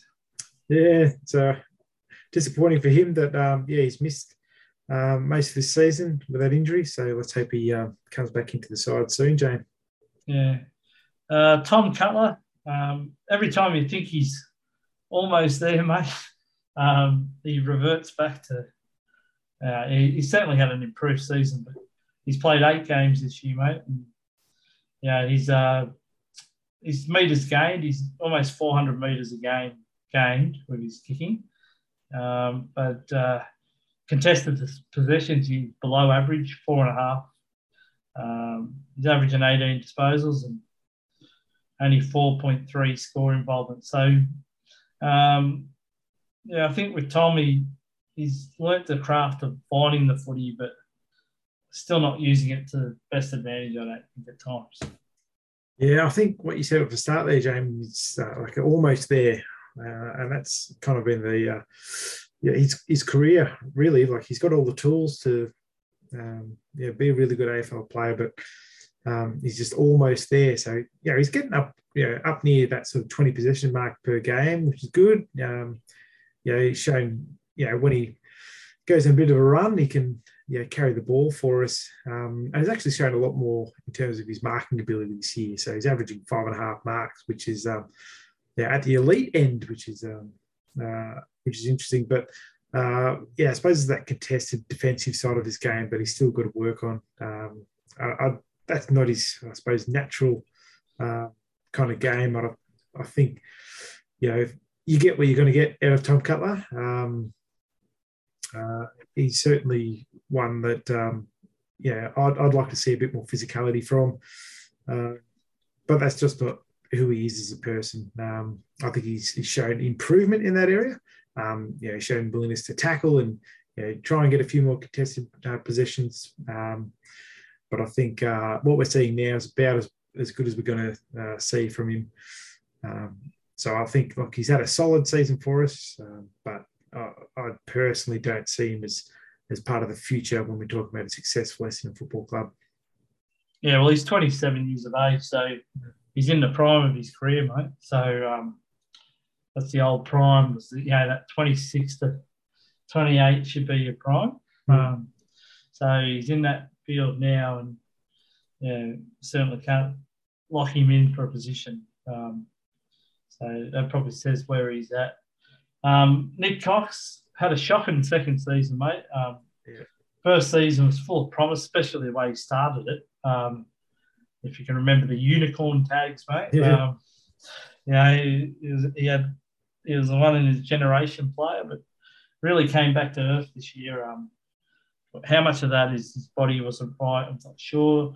He's had a lot of ankle problems. He's now out for at least another 10 to 12 weeks with that ankle injury, and it gave us an extra selection in the mid-season draft. But 20 years of age, plenty of time to rectify his career, and hopefully he can just write this one off and come back as a new player basically next year. Yeah, you wonder how much of it is down to sort of growing pains and all the rest of it. Like grew another few centimeters and packed on, was it like 12 kilos or 12, 13 kilos or something like that, from the previous season to now. So, that's a lot of growing, and certainly he still looks fairly rake thin. So he's got a bit more to go. So it potentially could be a bit of a blessing in disguise. Hopefully, while he's off his feet, just lock him into the gym and get him to work on his upper body, I'd be saying, because, he still looks like a bit of a whip of a kid. In terms of his capabilities, I think we all know that he can be quite a capable footballer. He just hasn't shown it this year. I think, he did show signs of a bit of a void of confidence. A bloke 2 meters plus tall, only getting a few marks a game. He's certainly capable of much more than that. So, look, I personally see, the silver lining in everything, and as much as you'd much rather see him, get a few more games under his belt. Perhaps, this time that he's able to, focus on, whether it's gym work, building up his body, getting a bit of coaching, perhaps watching some games from the sidelines and seeing how, okay, this is what we're doing with it. If you were playing, this is the kind of role you want to play.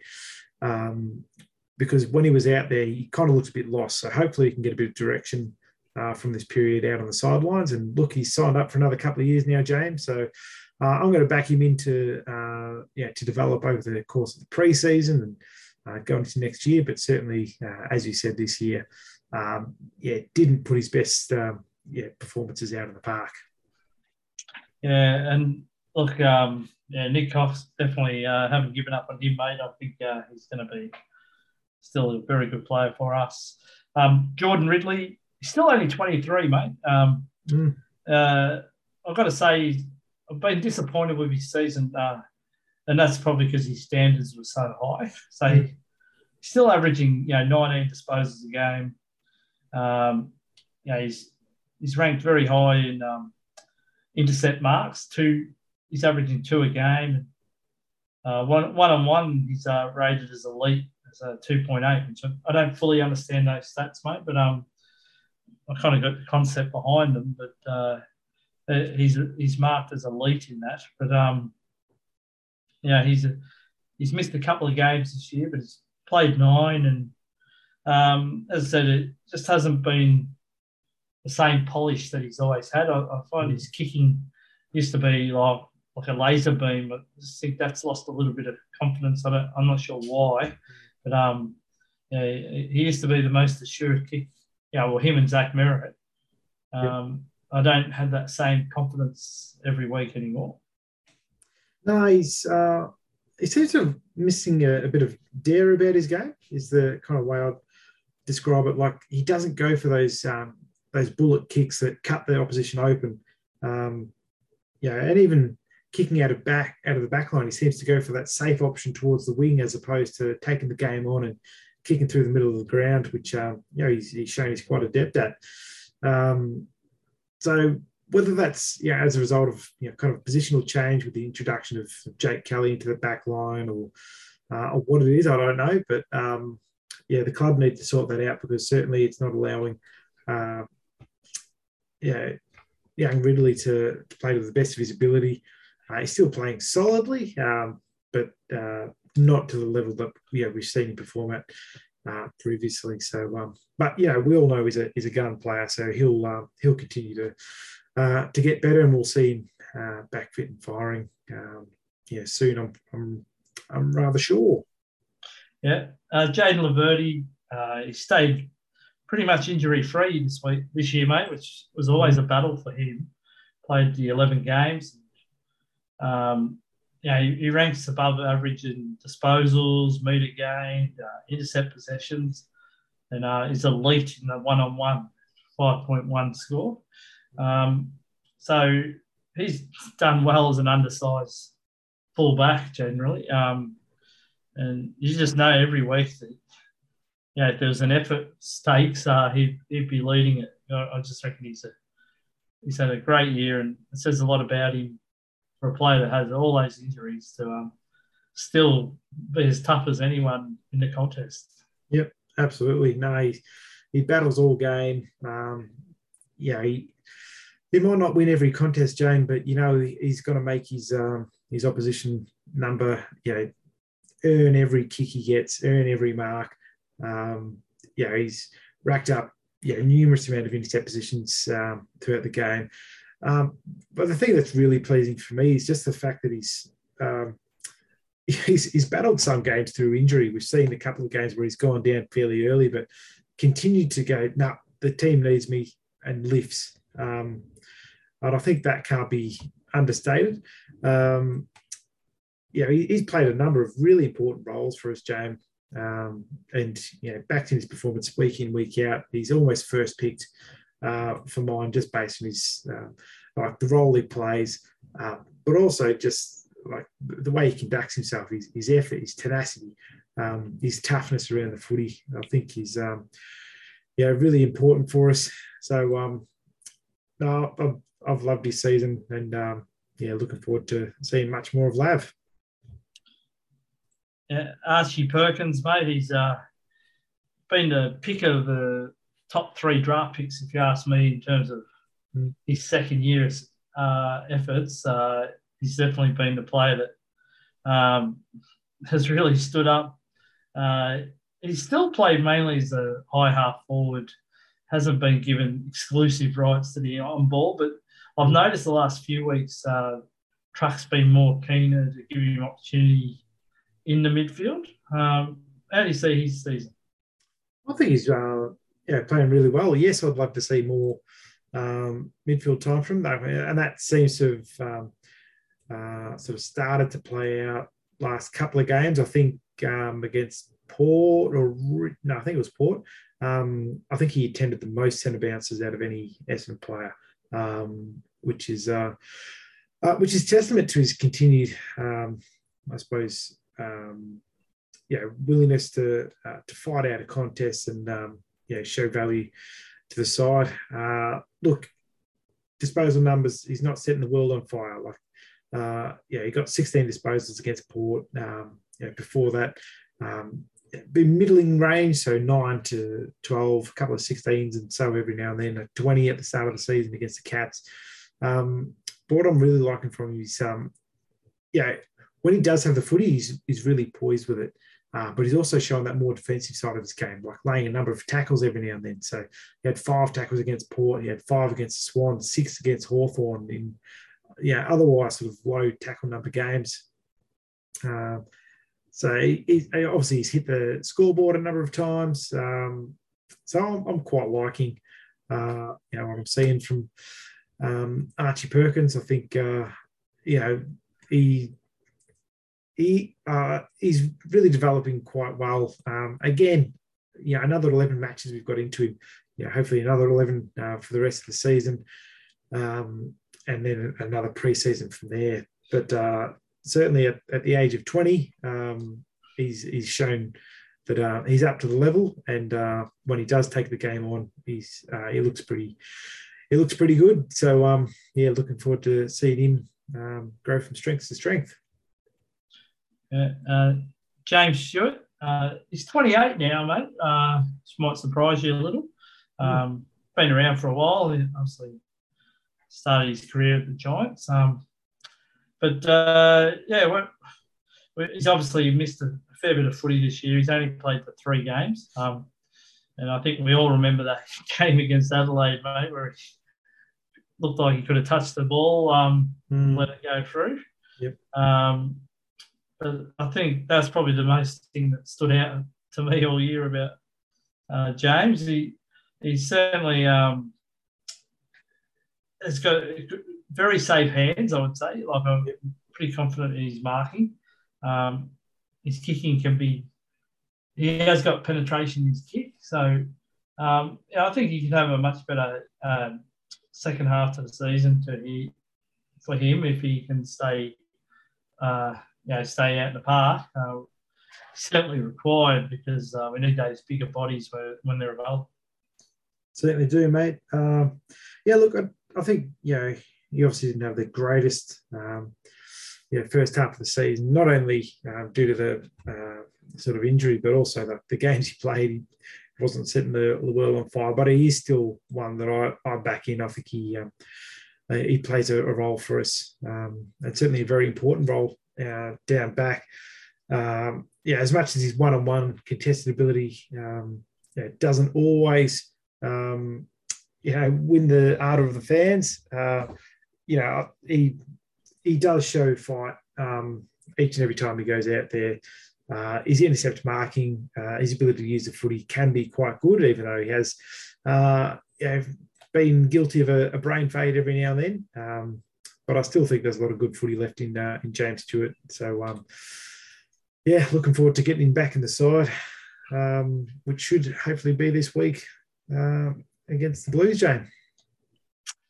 32-year-old Michael Hurley still racing against the clock to get that send-off game, it sounds like, mate. It doesn't sound like he's on the list for anything much more. Obviously, we really missed the Bear.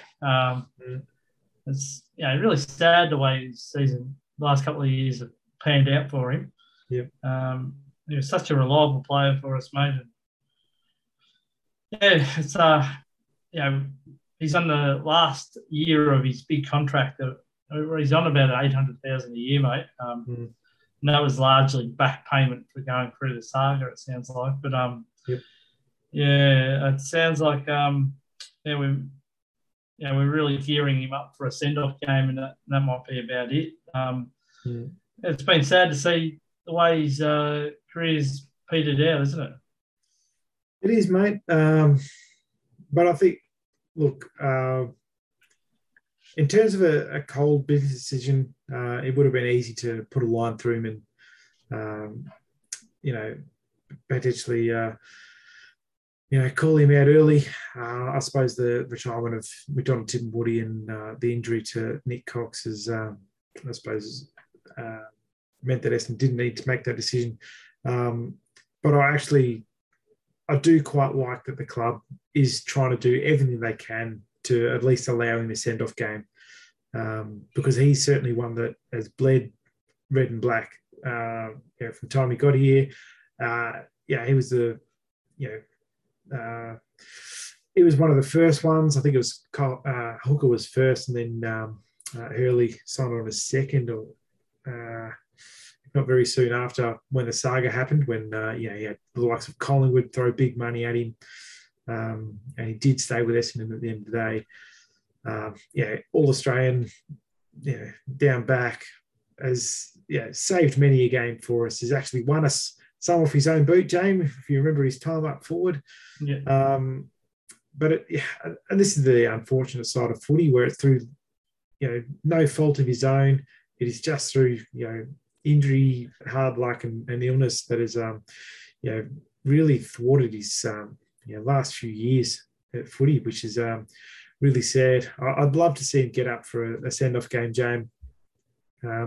If at the very least, a quarter as a super sub, or whatever we do to sort of get him up, because he's certainly one that deserves a send-off, and will be sorely missed rather by the club. Yeah, I thought we were going into the New Zealand podcast. Slowly missed. Sorry, mate, for our New Zealand listeners, by the way. Nick Hind, mate, he's 27 years of age. And the only reason I'm saying these ages, by the way, is something I'm interested in. So, 27 years of age. He's been a good find considering we lost Sardi. I think he had patches at the start of the season where he looked a little bit down on confidence, where he found his way out of the side.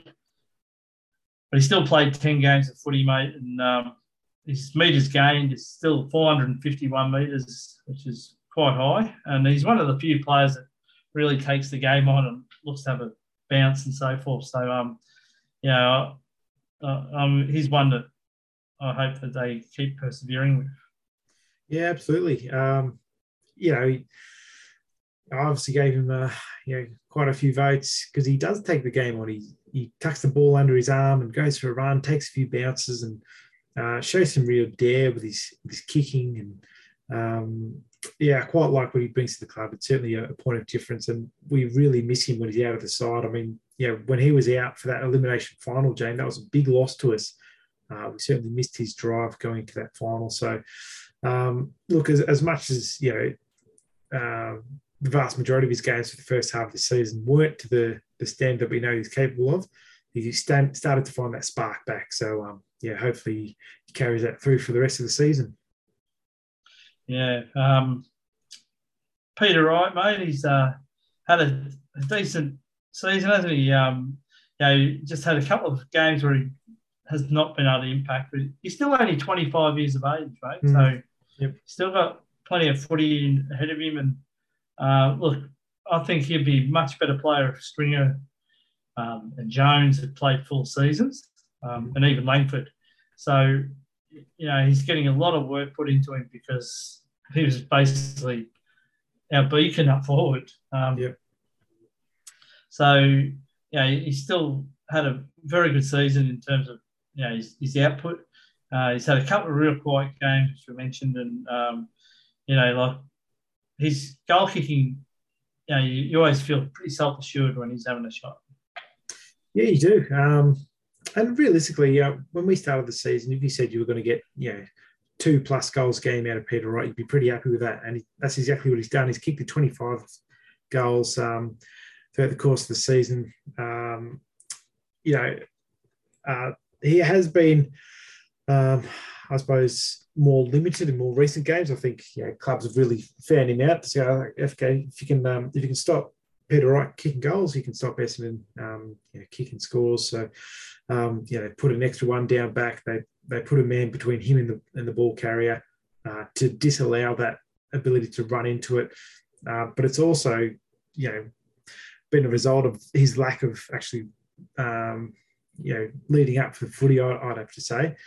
So that's an area of the game he really needs to develop. But as you say, Jamie, he's 25 years old. There's plenty of time for him to continue to develop. And I think he's still tracking well for, like, if he continues this season, he'll have kicked 50 goals, and it's been a bloody long time since an Essendon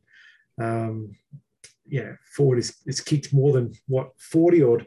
I can't remember what Jake Stringer got last year. It wouldn't have been more than 4. No, I think he got 41. I think. Yeah, low 40s, and realistically, we haven't had big goal kickers for a long time. So I think Joe Danaher in 2017 maybe kicked 68 or something, around that mark. But it's been a long time since we've had anything over 50. Is very rare for us.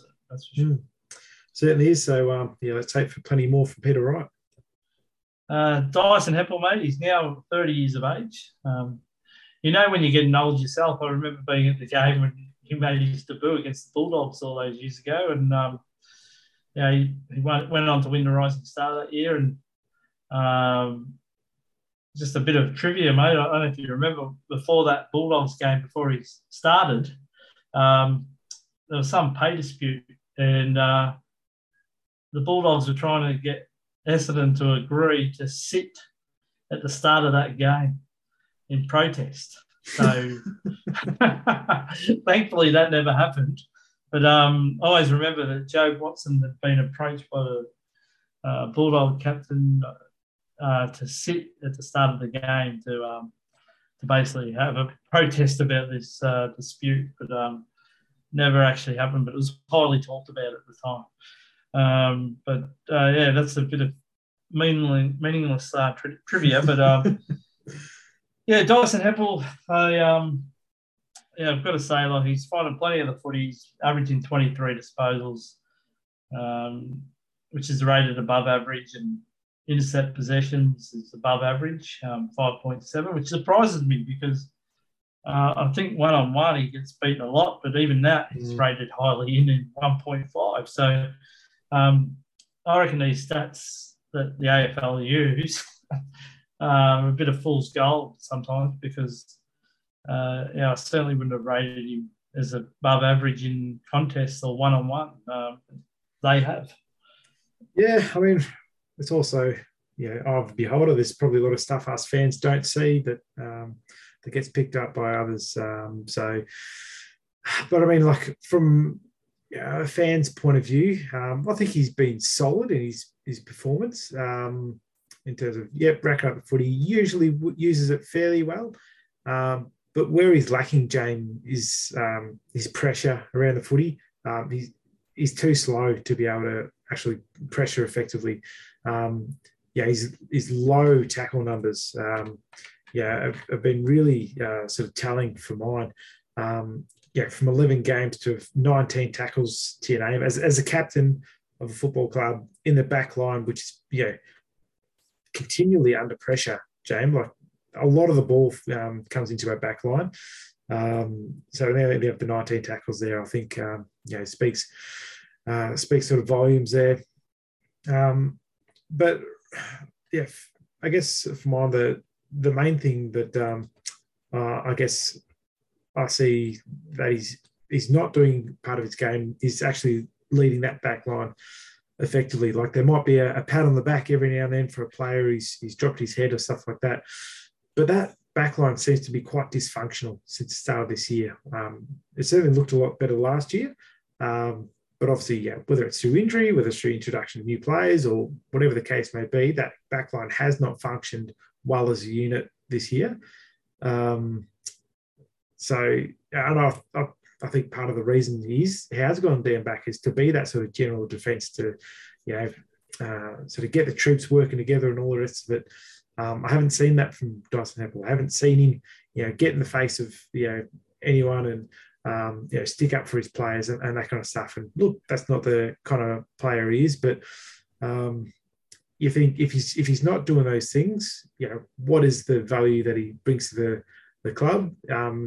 Yeah, getting 20 odd possessions that, you know, really, as soon as it leaves his foot, you know, it comes back, you know, tenfold anyway, because, you know, there's not much penetration on his kick.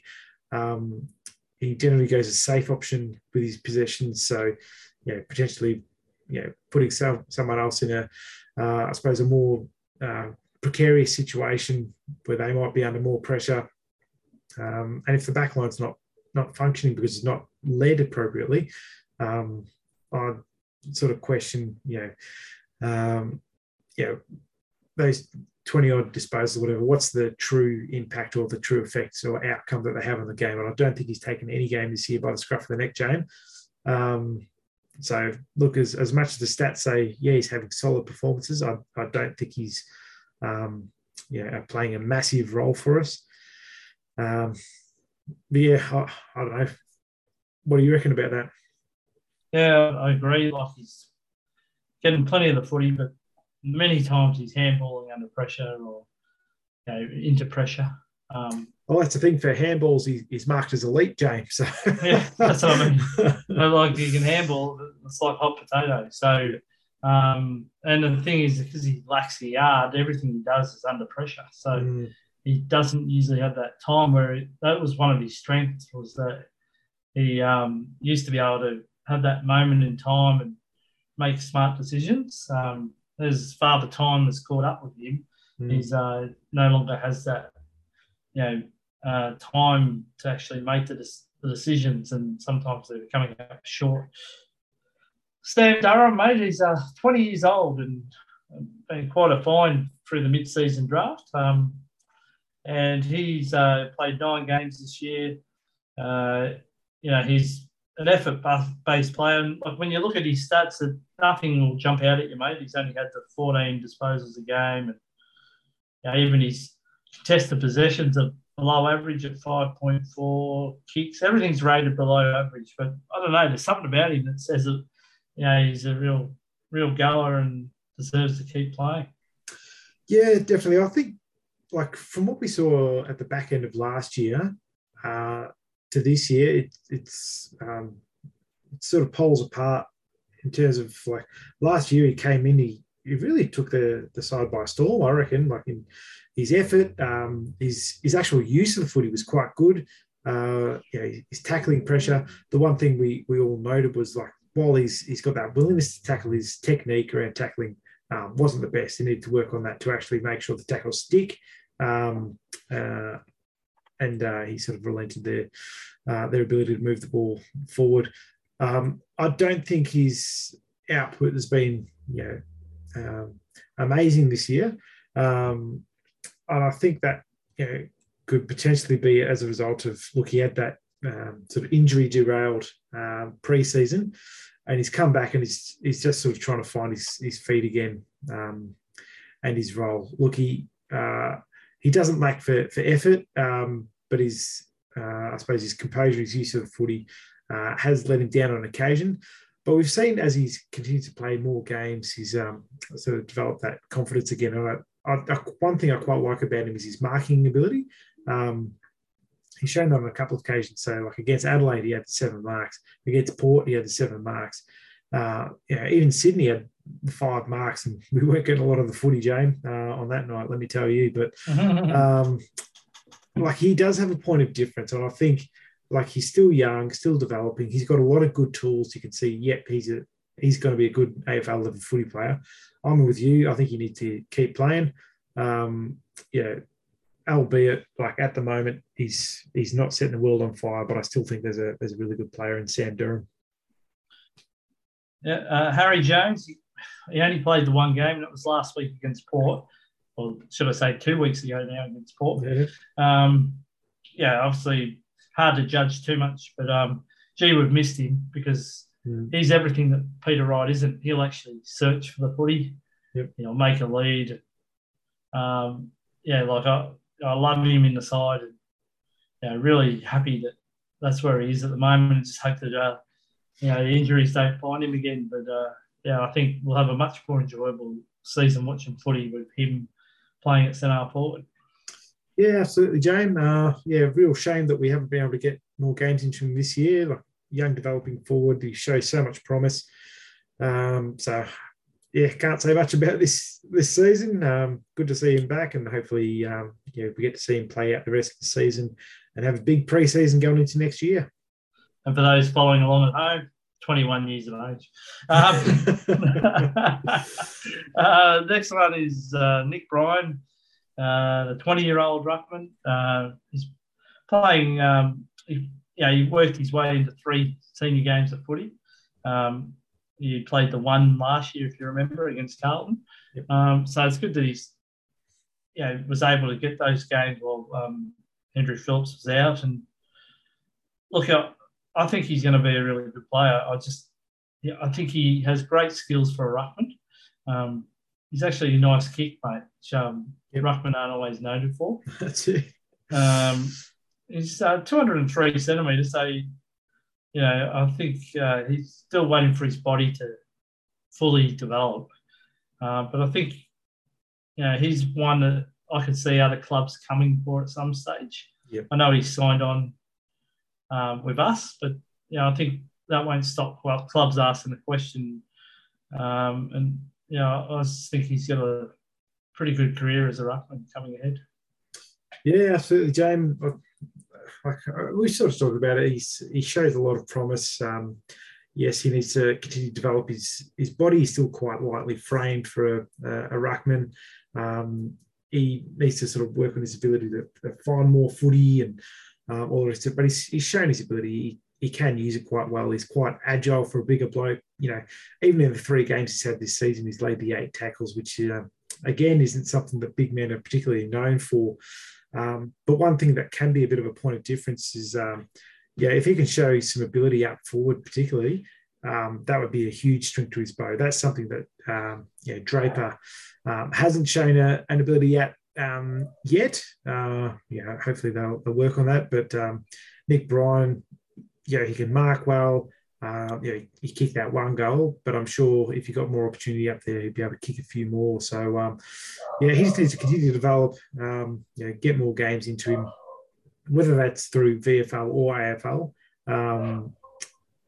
Just to, I suppose, keep on working on the contested side of his game. But I've got no doubt he'll be a very good AFL level player in years to come. And it's on Essendon to keep the Wolves at bay and keep him happy at the club, because certainly we've seen what's happened when we haven't had ruckman. We were sort of hugely reliant on Tommy Bell in his last years at the club, and we had to bring in the likes of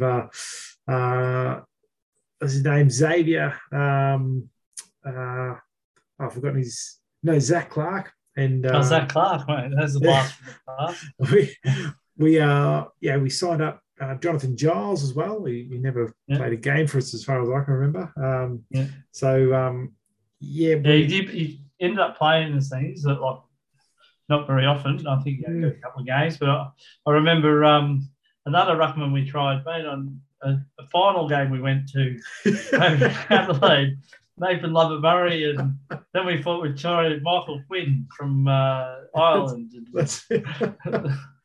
That's it. So Nick Bryan, rather.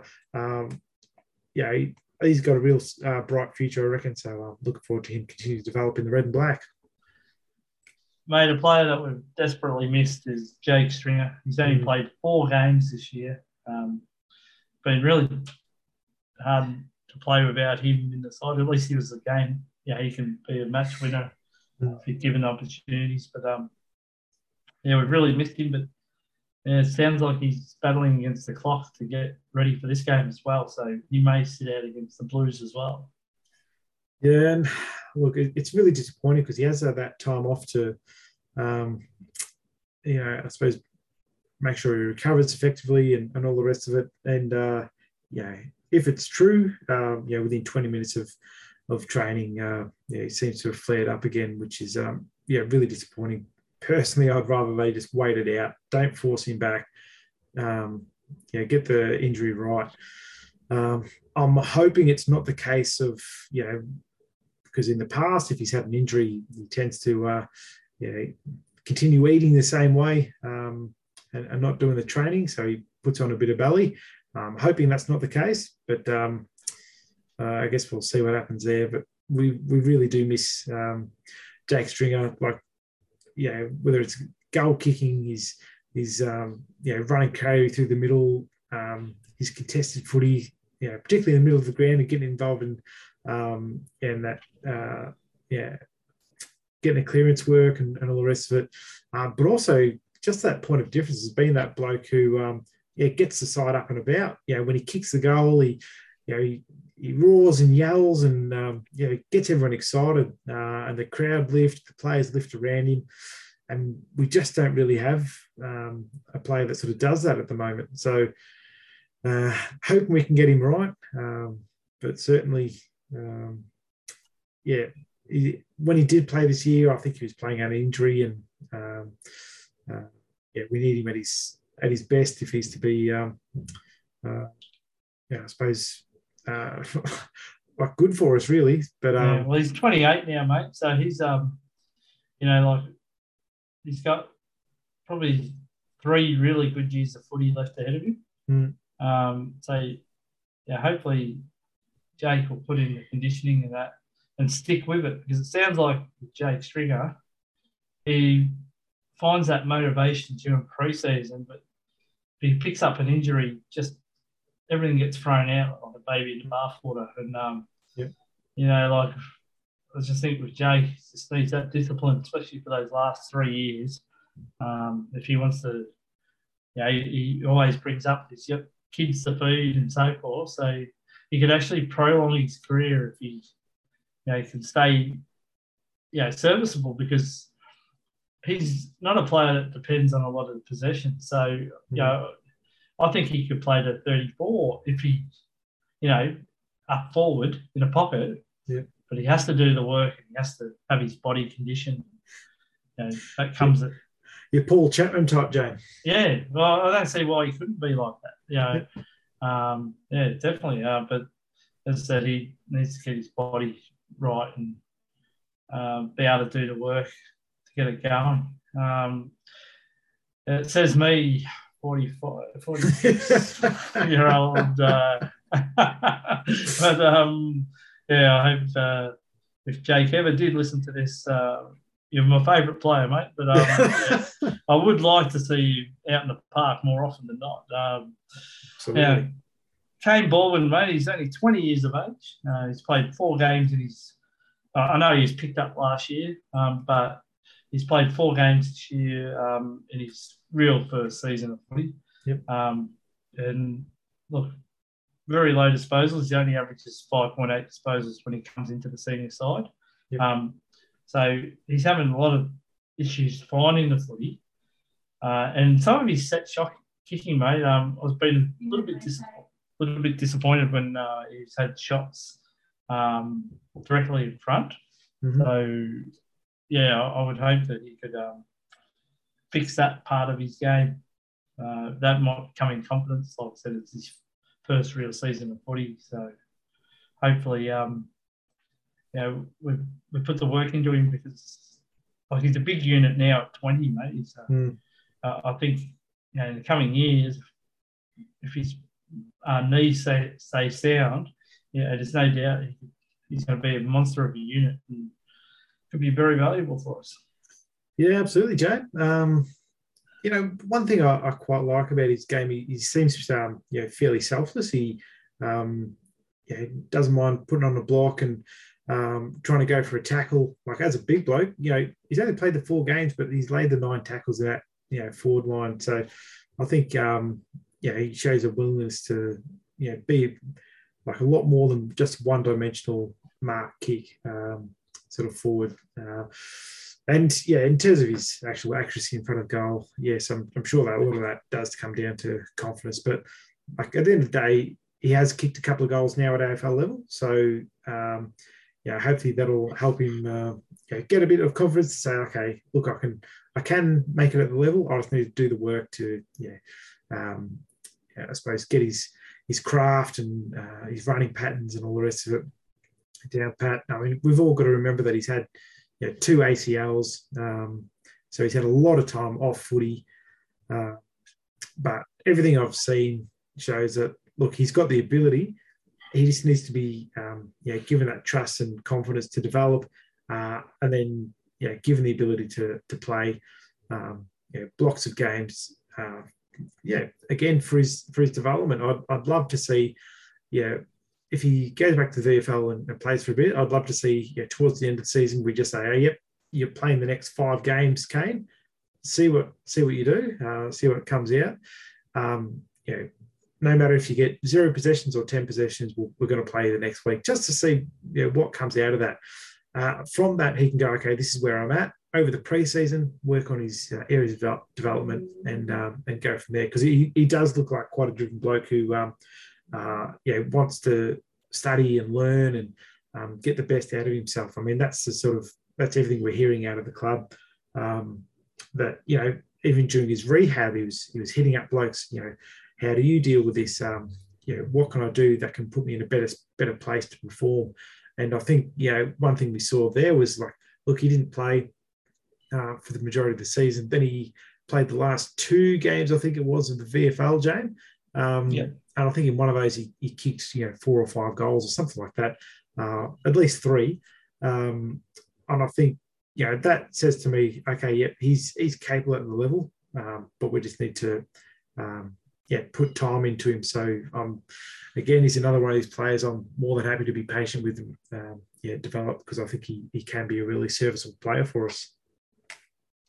Mason Redman, mate, he's only 24 years of age, would you believe? So he seems to have been around forever now. But he's having one of his better seasons too, I think. He's averaging the 20 disposals, 450 metres gained, rebound 50s, 4.6, and he's still taking 1.7 intercept marks a game, which is above average. So, he's played the 10 games. He's missed last week due to suspension. But, look, he's still had his down game. I remember there's one game where he played 0 confidence, and that's one thing with Mason you do see when he's playing down on confidence.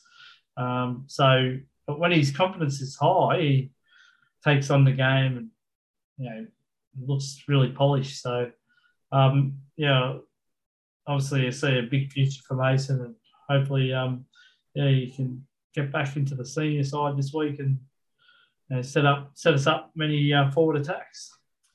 Yeah, that's it, Jane. I suppose the first, 5-6 games, from my memory anyway, he just didn't seem to have that spark about him. He seemed to be a player really bereft of confidence. But since then, he seemed to have lifted, and we've seen that Mason Redman of old where, he's shown that run and carry, and he had a really good run of footy. So, like, you see against the Bulldogs, he had 29. Against Hawthorn, he had 27. Swans, he had 19. Tigers, he had 29, and looked to be really almost sort of tearing the game apart there. As much as we didn't get the result, but he was one player that continued to push all game. There's a real good player in Mason Redman. So hopefully after his suspension, he's licked his wounds, it'll come back all the better for it, because he's certainly one that does have that real ferocity sometimes at the contest. As much as we don't see it in huge tackle numbers generally, where we do see his abilities to sort of run and carry the footy, use it well by foot. His marking is also a bit of a point of difference. He had 10 marks against the Tigers, which, if you got the ball in your hands, it's time that it's not in the opposition's hands. So, yeah, hopefully he can come back and yeah, just continue to work on his game. And yeah, certainly we're a much better side when he's fit and firing. Yeah, that's right. Alistair Lord, mate, he's attributed to playing one game, but that was when against the Hawks when we had all those later missions. Yeah, like we then saw him come in as a sub, but unfortunately, one of the few times we haven't required the sub, and he never got onto the park, unfortunately. So we are told that he's got lightning pace, and yeah, he's still only 18, mate. So he's got plenty of time to show us what he's got. And I watched him in the VFL the night after, or sorry, 2 days maybe afterwards against the Hawks game. It might have been the day after. And yeah, he didn't get much of the footy, but what he did do was with class, and yeah, you really saw a real toe of pace that he's got. So yeah, he might be one to look out for in the coming years. Yeah, I mean, like poor bloke, if that's the way you debut, yeah, I still think that's a bit of a blight on the club how they manage that. But like he was obviously keen to jump on if he did get the opportunity, so he could see that side of things. But yeah, look, everyone loves him around the club apparently, and you know, he's shown a willingness to just be a bit of a sponge and want to learn off everyone. So he's still very small, James. So I almost would have been fearing for him if he did get out in the park. But as it was, he wasn't required. And I guess we'll see as the year goes on if he does get a game. But I'd probably, much prefer he develops a bit more in the VFL before coming to the senior side, and see how he develops over the preseason, Jane. Yeah. Now, Jake Kelly, we got a free agency last year, mate, and yeah, his best has been good, but he's had some down games as well. And he seems like a player that's a bit down in confidence at the moment, to be honest. He's rated elite in one-on-one. With a score of 3.9, and intercept marks he's rated as elite. So he's doing the things that we recruited him for well, but it just seems to be unlucky because when I'm watching the opposition, he's always floating around when they kick a goal. So, 27 years of age, I guess.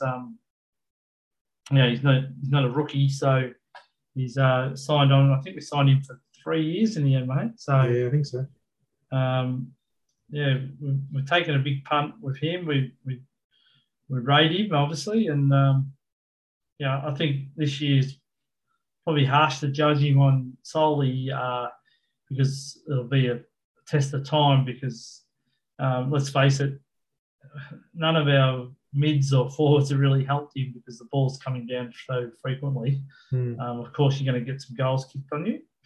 But how have you seen his season? It's been a funny one, mate, because as you say, like his best has been really good. But I think the thing that really disappointed me was, we talked about one reason we brought him in for was to, tackle that small forward problem that we've had historically. But he's very rarely played on the small forwards, Jane. He's I suppose the good thing for Jake Kelly is he can play tall, so he has played on guys a lot bigger than himself, and he's done fairly well at that. But that means that we're still not focusing on that area of weakness in that small forward area where those guys continue to cut us up. And for mine, I've found it pretty bemusing how we've slotted him into the side, but that seems to have thrown out the whole structure of our back six. We've seen, when Jake Kelly hasn't played, the back six actually seems to perform better as a whole, as a unit. So, what is it about, the role we're giving our defenders that means, the introduction of Jake Kelly has all of a sudden thrown out our defensive system? I don't think that's Jake Kelly's fault, because certainly when you see him out of the park, he battles bloody hard, Jane. He continues to fight all game. I don't think he's the most polished player. certainly, like everyone else, he's got areas of development for his game. But the thing that's interesting to me is like, how can the introduction of one player into your back six, be detrimental to the unit as a whole? And I think that's a question I would pose to the coaching panel to say, what has happened there? What have you failed to address that is effectively affecting the performance of our defensive line? So I think for him individually, he's performed solidly. I wouldn't say he's been a game winner, but we do need to look at his role and what's best for Essendon, because if him coming in means the likes of a Ridley isn't able to perform that role that he's been so effective at, we really need to look at, okay, is there other ways we can skin the cat here? But again, I don't think that can be solely put down to Kelly's performance. That's a team problem. Yeah, I'd agree with that. Zerk Thatcher, or Brendan Zerk Thatcher, just 4 games this year, mate. We've called upon him, and at 23 years of age, he's obviously got plenty of time on his side. He signed up last year for a couple of seasons, so he'll be around for a bit. And I guess he must be starting to get a little bit frustrated not getting regular appearances week in, week out. So, what do you think of Zerk Thatcher? I know you don't have a lot of confidence in being a long-term fullback, but he's a very good backup, at least. Yeah, absolutely. He's serviceable.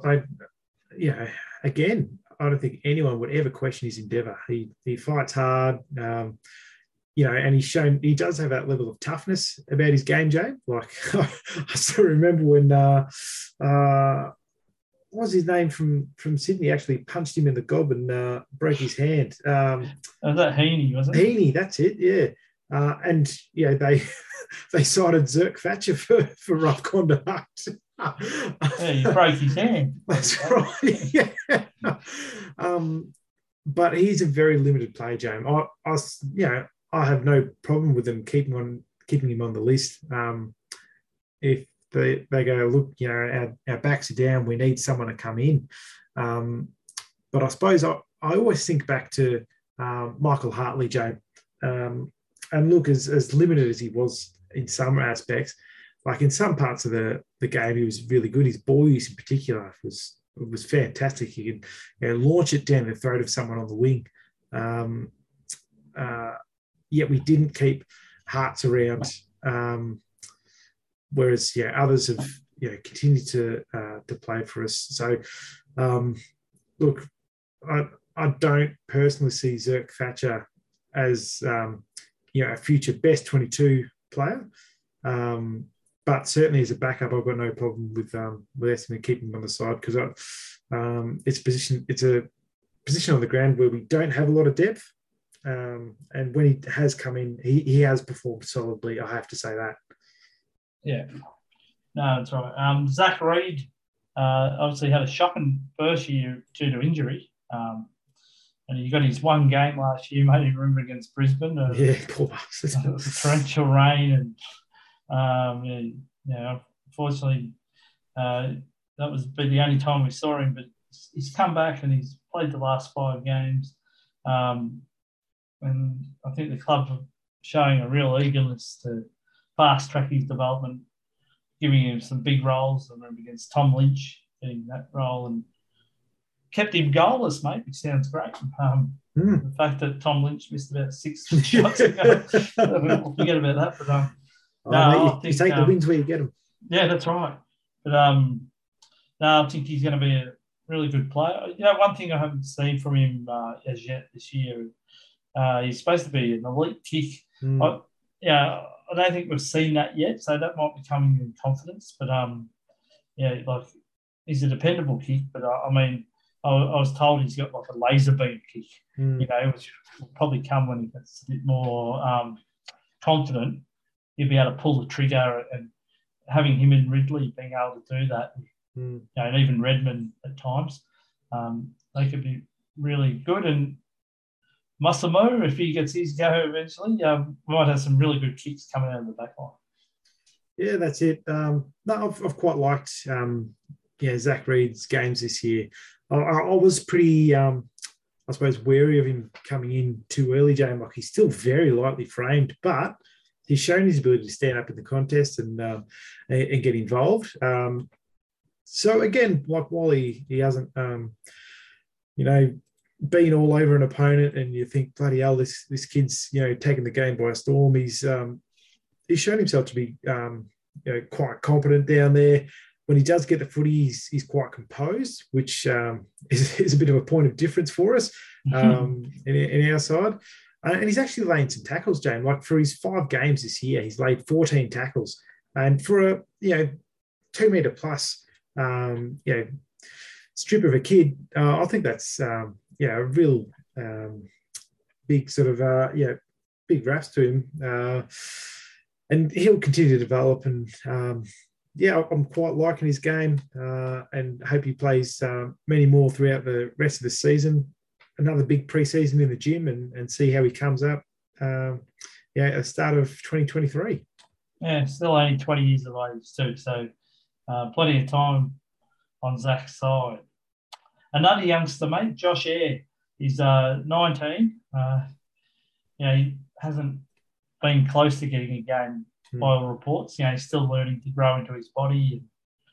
And, he's has limited impact in the VFL at the moment. But I think the club still believes he's going to be quite a player, and probably just needs to keep working on his body, and picking up the disposal rate can take a really nice mark. So it'll be interesting to see what happens with Josh Eyre, but there's not much to report on this front. No, another developing tool. So, I guess we'll see how he continues to develop. But nothing to report from here.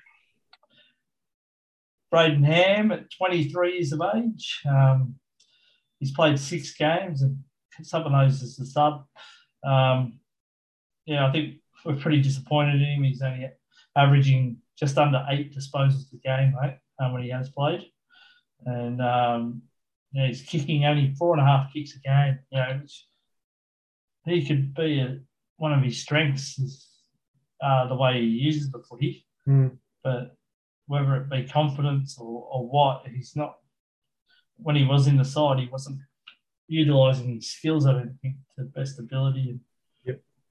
I guess the big issue with him is he is slight. He's put on some weight, but he is slight, and he really plays that way as well. Yeah, he does, James. And when we say disappointed in him, it's more his output, because we know he's capable of more.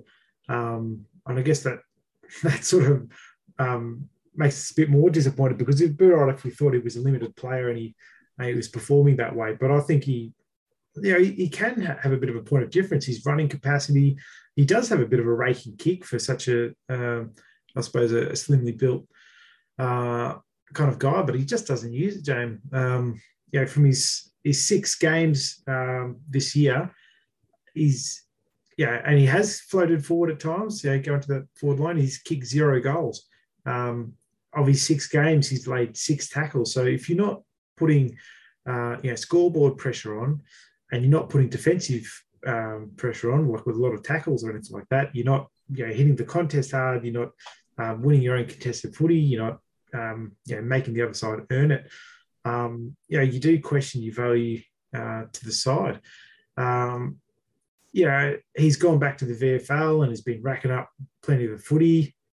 So hopefully, the messaging has gone out to him. Okay, these are the areas of your game you need to work on.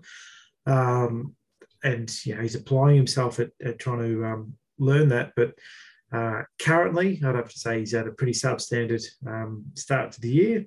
So I think we will see him back in the senior list, back at senior side rather, at some stage in the second half of the year. But I'd want to see much improved performances from what we saw in the first half.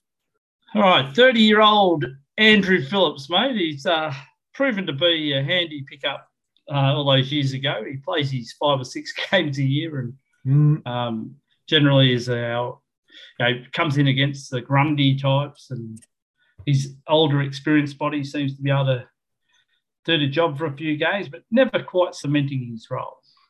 Yeah, you feel sorry for the poor bloke. I mean, it's been his history.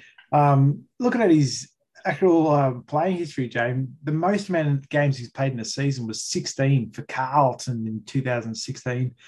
The rest of it hasn't managed more than 10 games, which is really quite astonishing because when he does come into the side, he plays quite a solid role. So, you feel sorry for the bloke, but has played the 4 games for us this season. I thought he's done fairly well. He's certainly made his presence felt and has assisted Draper on occasion.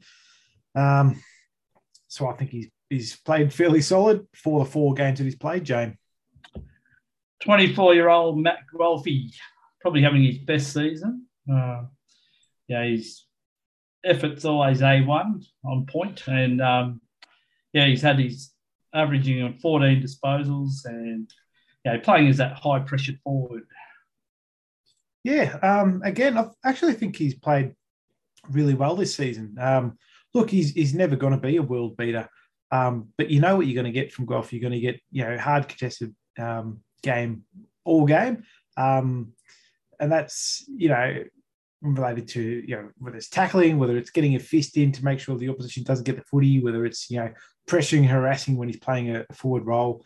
And I think that's just testament to him. He's getting the absolute most out of himself because I don't think he's the most talented bloke in terms of his ability to kick the footy or anything like that. But you can depend on him to play a role for you at either end of the ground whenever you're playing. So look, I think he's having a really solid season for us. And again, like surprising, he's only 24, James, because we picked him up as a mature age player when he came in at 2018 and has played roles for us since that time. So, quite a good pickup for us. And, I'm sure we'll see him, continue to play solid roles for us in years to come.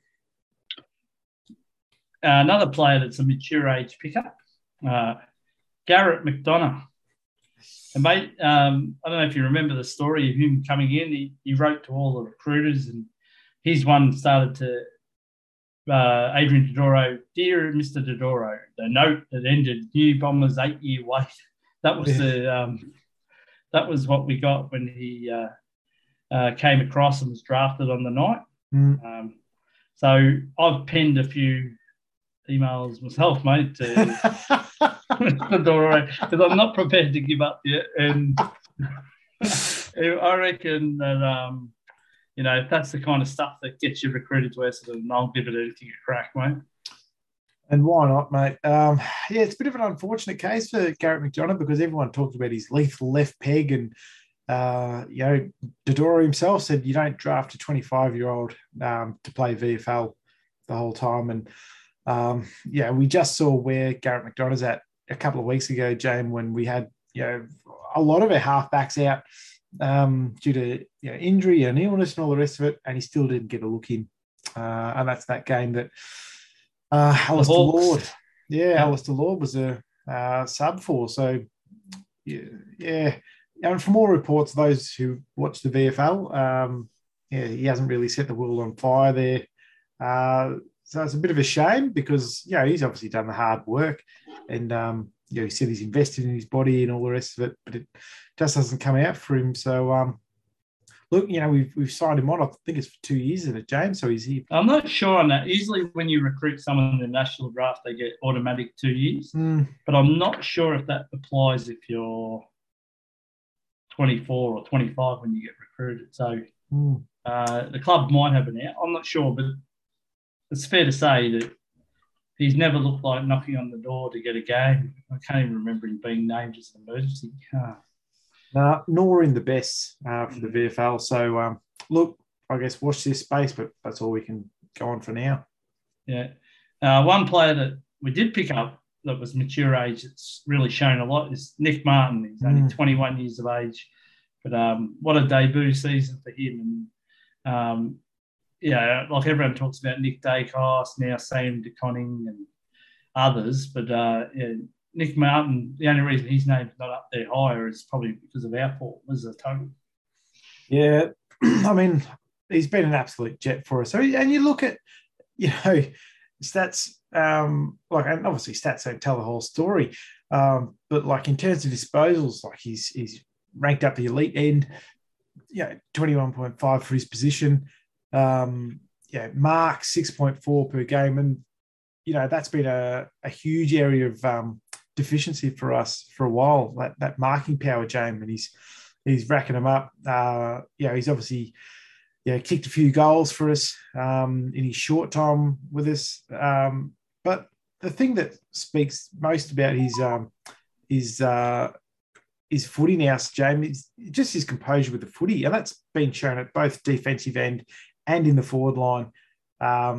So he's been an absolute ripper of an addition for us, James. So, fantastic half of the season for Nick Martin.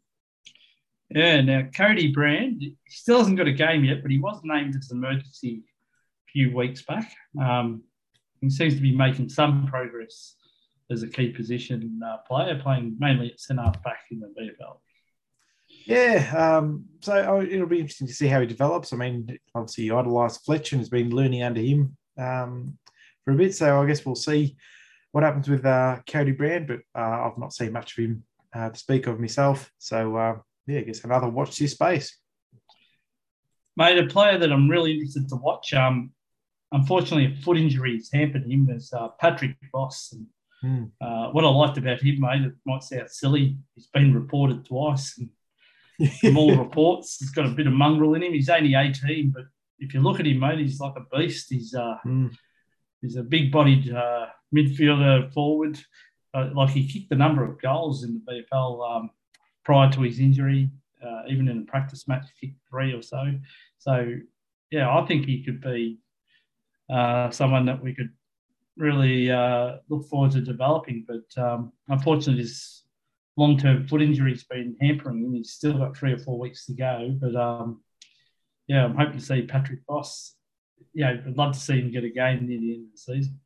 Absolutely, mate. We need a bit of mongrel in the side. So, sounds like he's got just that, and he's a big lump of a kid. So, I look forward to seeing him in the senior side when we get the opportunity. Another 18-year-old Tex Wanganeen, mate. He's really jumped on, got one of the SSP spots, and he's played a number of games, a couple on the bench as a sub, but I think he's worth persevering with, especially with the retirement of Anthony McDonald-Tipungwuti. Absolutely, mate. He's just got something about him. He's got that real excitement factor. He shows a lick of pace and a bit of he seems to have a real goal sense about him. So I'm really looking forward to him continuing to develop and exciting the crowds for years to come, James. Kian McBride, he's been on our list probably 2 or 3 years now, mate. He's 21 years old. Doesn't seem to be on the radar of getting a game, but I've watched him a few times on the VFL, and he seems to be developing, that's for sure. Yeah, he's an interesting one. Look, it'll be watch his space again. So I guess we'll see how he goes, whether we persevere with him over the preseason and if he gets a game next year. But obviously limited visibility until now. Well, new player Massimo D'Ambrosio. Obviously we don't know much about this guy yet, other than his highlight clips, which seems like he's got a nice boot on him, and it looks like a good running back, which we probably need after the Adam Saad departure. But what did you think of his selection? Yeah, look, seems to be a good user of the footy. Seems to have good overhead marking ability. Short of stature, but look, if he's a good user, we can certainly use that in the side. Yes, and I think he's only just turned 19 today, mate. So I think he's just had a birthday. So happy birthday if it was. Obviously, Anthony McDonald-Tipungwuti is now retired. Had a tough year, obviously, while he made up a decision what to do. What did you end up thinking of? Would have been unbelievable if somebody said to you last year, middle of this year, by next year he'll be retired. Yeah, like it's pretty sad, but I suppose you look at it the other way. Like everyone's happy that Waller's come to the decision himself. He wasn't forced out. He went through a process of, I suppose, working out what's important in his life, and has realised, look, his well-being and everything else is more important. His family is more important, and I think that's absolutely the right call for him. So as much as we'll miss him out in the footy field, Jane, we all certainly wish him well for his future endeavours. Yeah, only 29 years of age, mate. But as you say, if you're not happy to continue, footy's too much of a demand to kind of fake it through. So I'm glad he made that decision himself. Yep. Alec Waterman, 25 years of age, mate. So he's he worked his way into the side. He's played 7 games. Again, sometimes as a sub, but he's a great set shot for goal. He struggles finding the footy sometimes, especially when the ball is not delivered to him perfectly. And if you play for Essendon, you can't expect that. That's exactly it, James. Look, when he's got the footy in his hand, he's got a good boot on him. But aside from that, I think this year, even though they've sort of apparently worked on his running capacity over the pre-season, he still seems fairly limited in his ability to find his own footy, James. So I'd have to say, an average level of performance output. But look, we'll see if he continues to develop, and if the club has greater plans for him, because he does add a different dynamic in being able to actually kick accurately, but also he's got a booming boot on him. So I guess we'll see if they continue with his running program to see if he can fill another role, perhaps play a bit higher forward. It's pretty tough being an Essendon forward at this stage. Yeah, definitely. Jai Menzies, mate, he's another one of those boys we selected in the mid-season draft. He's just 19 years of age, so high-pressure forward, certainly a need for us, and be interested to see if he gets a game before the season's out. Absolutely, mate. It looked pretty exciting from his highlights, and if he was getting 4 or 5 goals, that'd be pretty handy if that translates to AFL footy, mate. Yeah. Now, Tom Hurd is the last player. Finally got through him, mate. He's 21, been on our list now for 3 years, would you believe? And it'll be interesting to see if the club will give him a game. We know his brother Alex is playing in the VFL as well now. So it'll be interesting to see if either of the Hurd boys are on our list next year. Yeah, certainly, mate. Look, he's apparently developed to a degree in the VFL. He's starting to play more and more, I suppose, midfield, find a bit more of the footy, kick a few goals, but, doesn't sound like, his body or his skill level's up to AFL level footy yet. Who knows? He could find himself to have a bit of a point of difference. But I've not seen him actually play, so I couldn't speak to that. I guess another wait and see, Jane. Yeah, it'll be all very interesting. We finally got through it, mate. And we've got a couple of listeners. We still had some computer issues, so we're glad to get this through. And we know it's an extremely long episode, but we had a bit of catching up to do. So whether anyone is a marathon person that goes through it with us, I'm not sure, but we have made it through this episode finally. If they're Essendon supporters after this time, mate, we know they're suckers for punishment. So for sure. But at least podcast is a good, I suppose, platform. You could do it over a couple of sittings. So anyway, we have fun just chatting and chin-wagging about the club. So hopefully, listeners get, something out of it. And obviously, we'd always welcome differing in opinions or anything else like that. So if you have feedback for us, please let us know. So donscastpod@gmail.com or @donscastpod on Twitter. And obviously when James checks it up on Blitz, feel free to leave us a note there. But thanks for sticking through with us and listening again. And apologies again for the late episode due to the bloody graphics card in the computer. Gremlins, mate. Yeah, that's right. The old Gremlins. I should also say, look, the VFL women, I think they finished on top of the ladder, mate. Yeah, mate, certainly did. So that's a fantastic achievement. And a number of those players have been signed for our AFLW program, which we're both looking forward to. So looking forward to watching them play in the big league when we finally get our opportunity. And lastly, mate, just a quick one. I just wanted to say that we had some really nice comments on Blitz. Because I actually put it up there, with all our frustrations getting this episode up, mate. I said sometimes, as a smaller pod, we sometimes wonder, are we just doing it for our own benefit, or is anyone else getting value out of this? And we got some really nice replies from there. So I just want to say thank you to all those posters who did. And like, it wasn't a reach for sympathy or a bit of patting on the back. It was just you get to a frustration level, and then you sometimes wonder, am I doing this for a reason, or is it just for my own benefit, or are we just doing it because now we're kind of obligated to it? But it was nice to get those comments. It certainly was. No, thanks all to those listeners.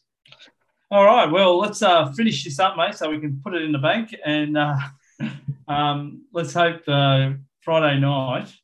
Wouldn't it be great if we could surprise Carlton and celebrate our 150th game in real style, 150th year game that we're celebrating, I should say.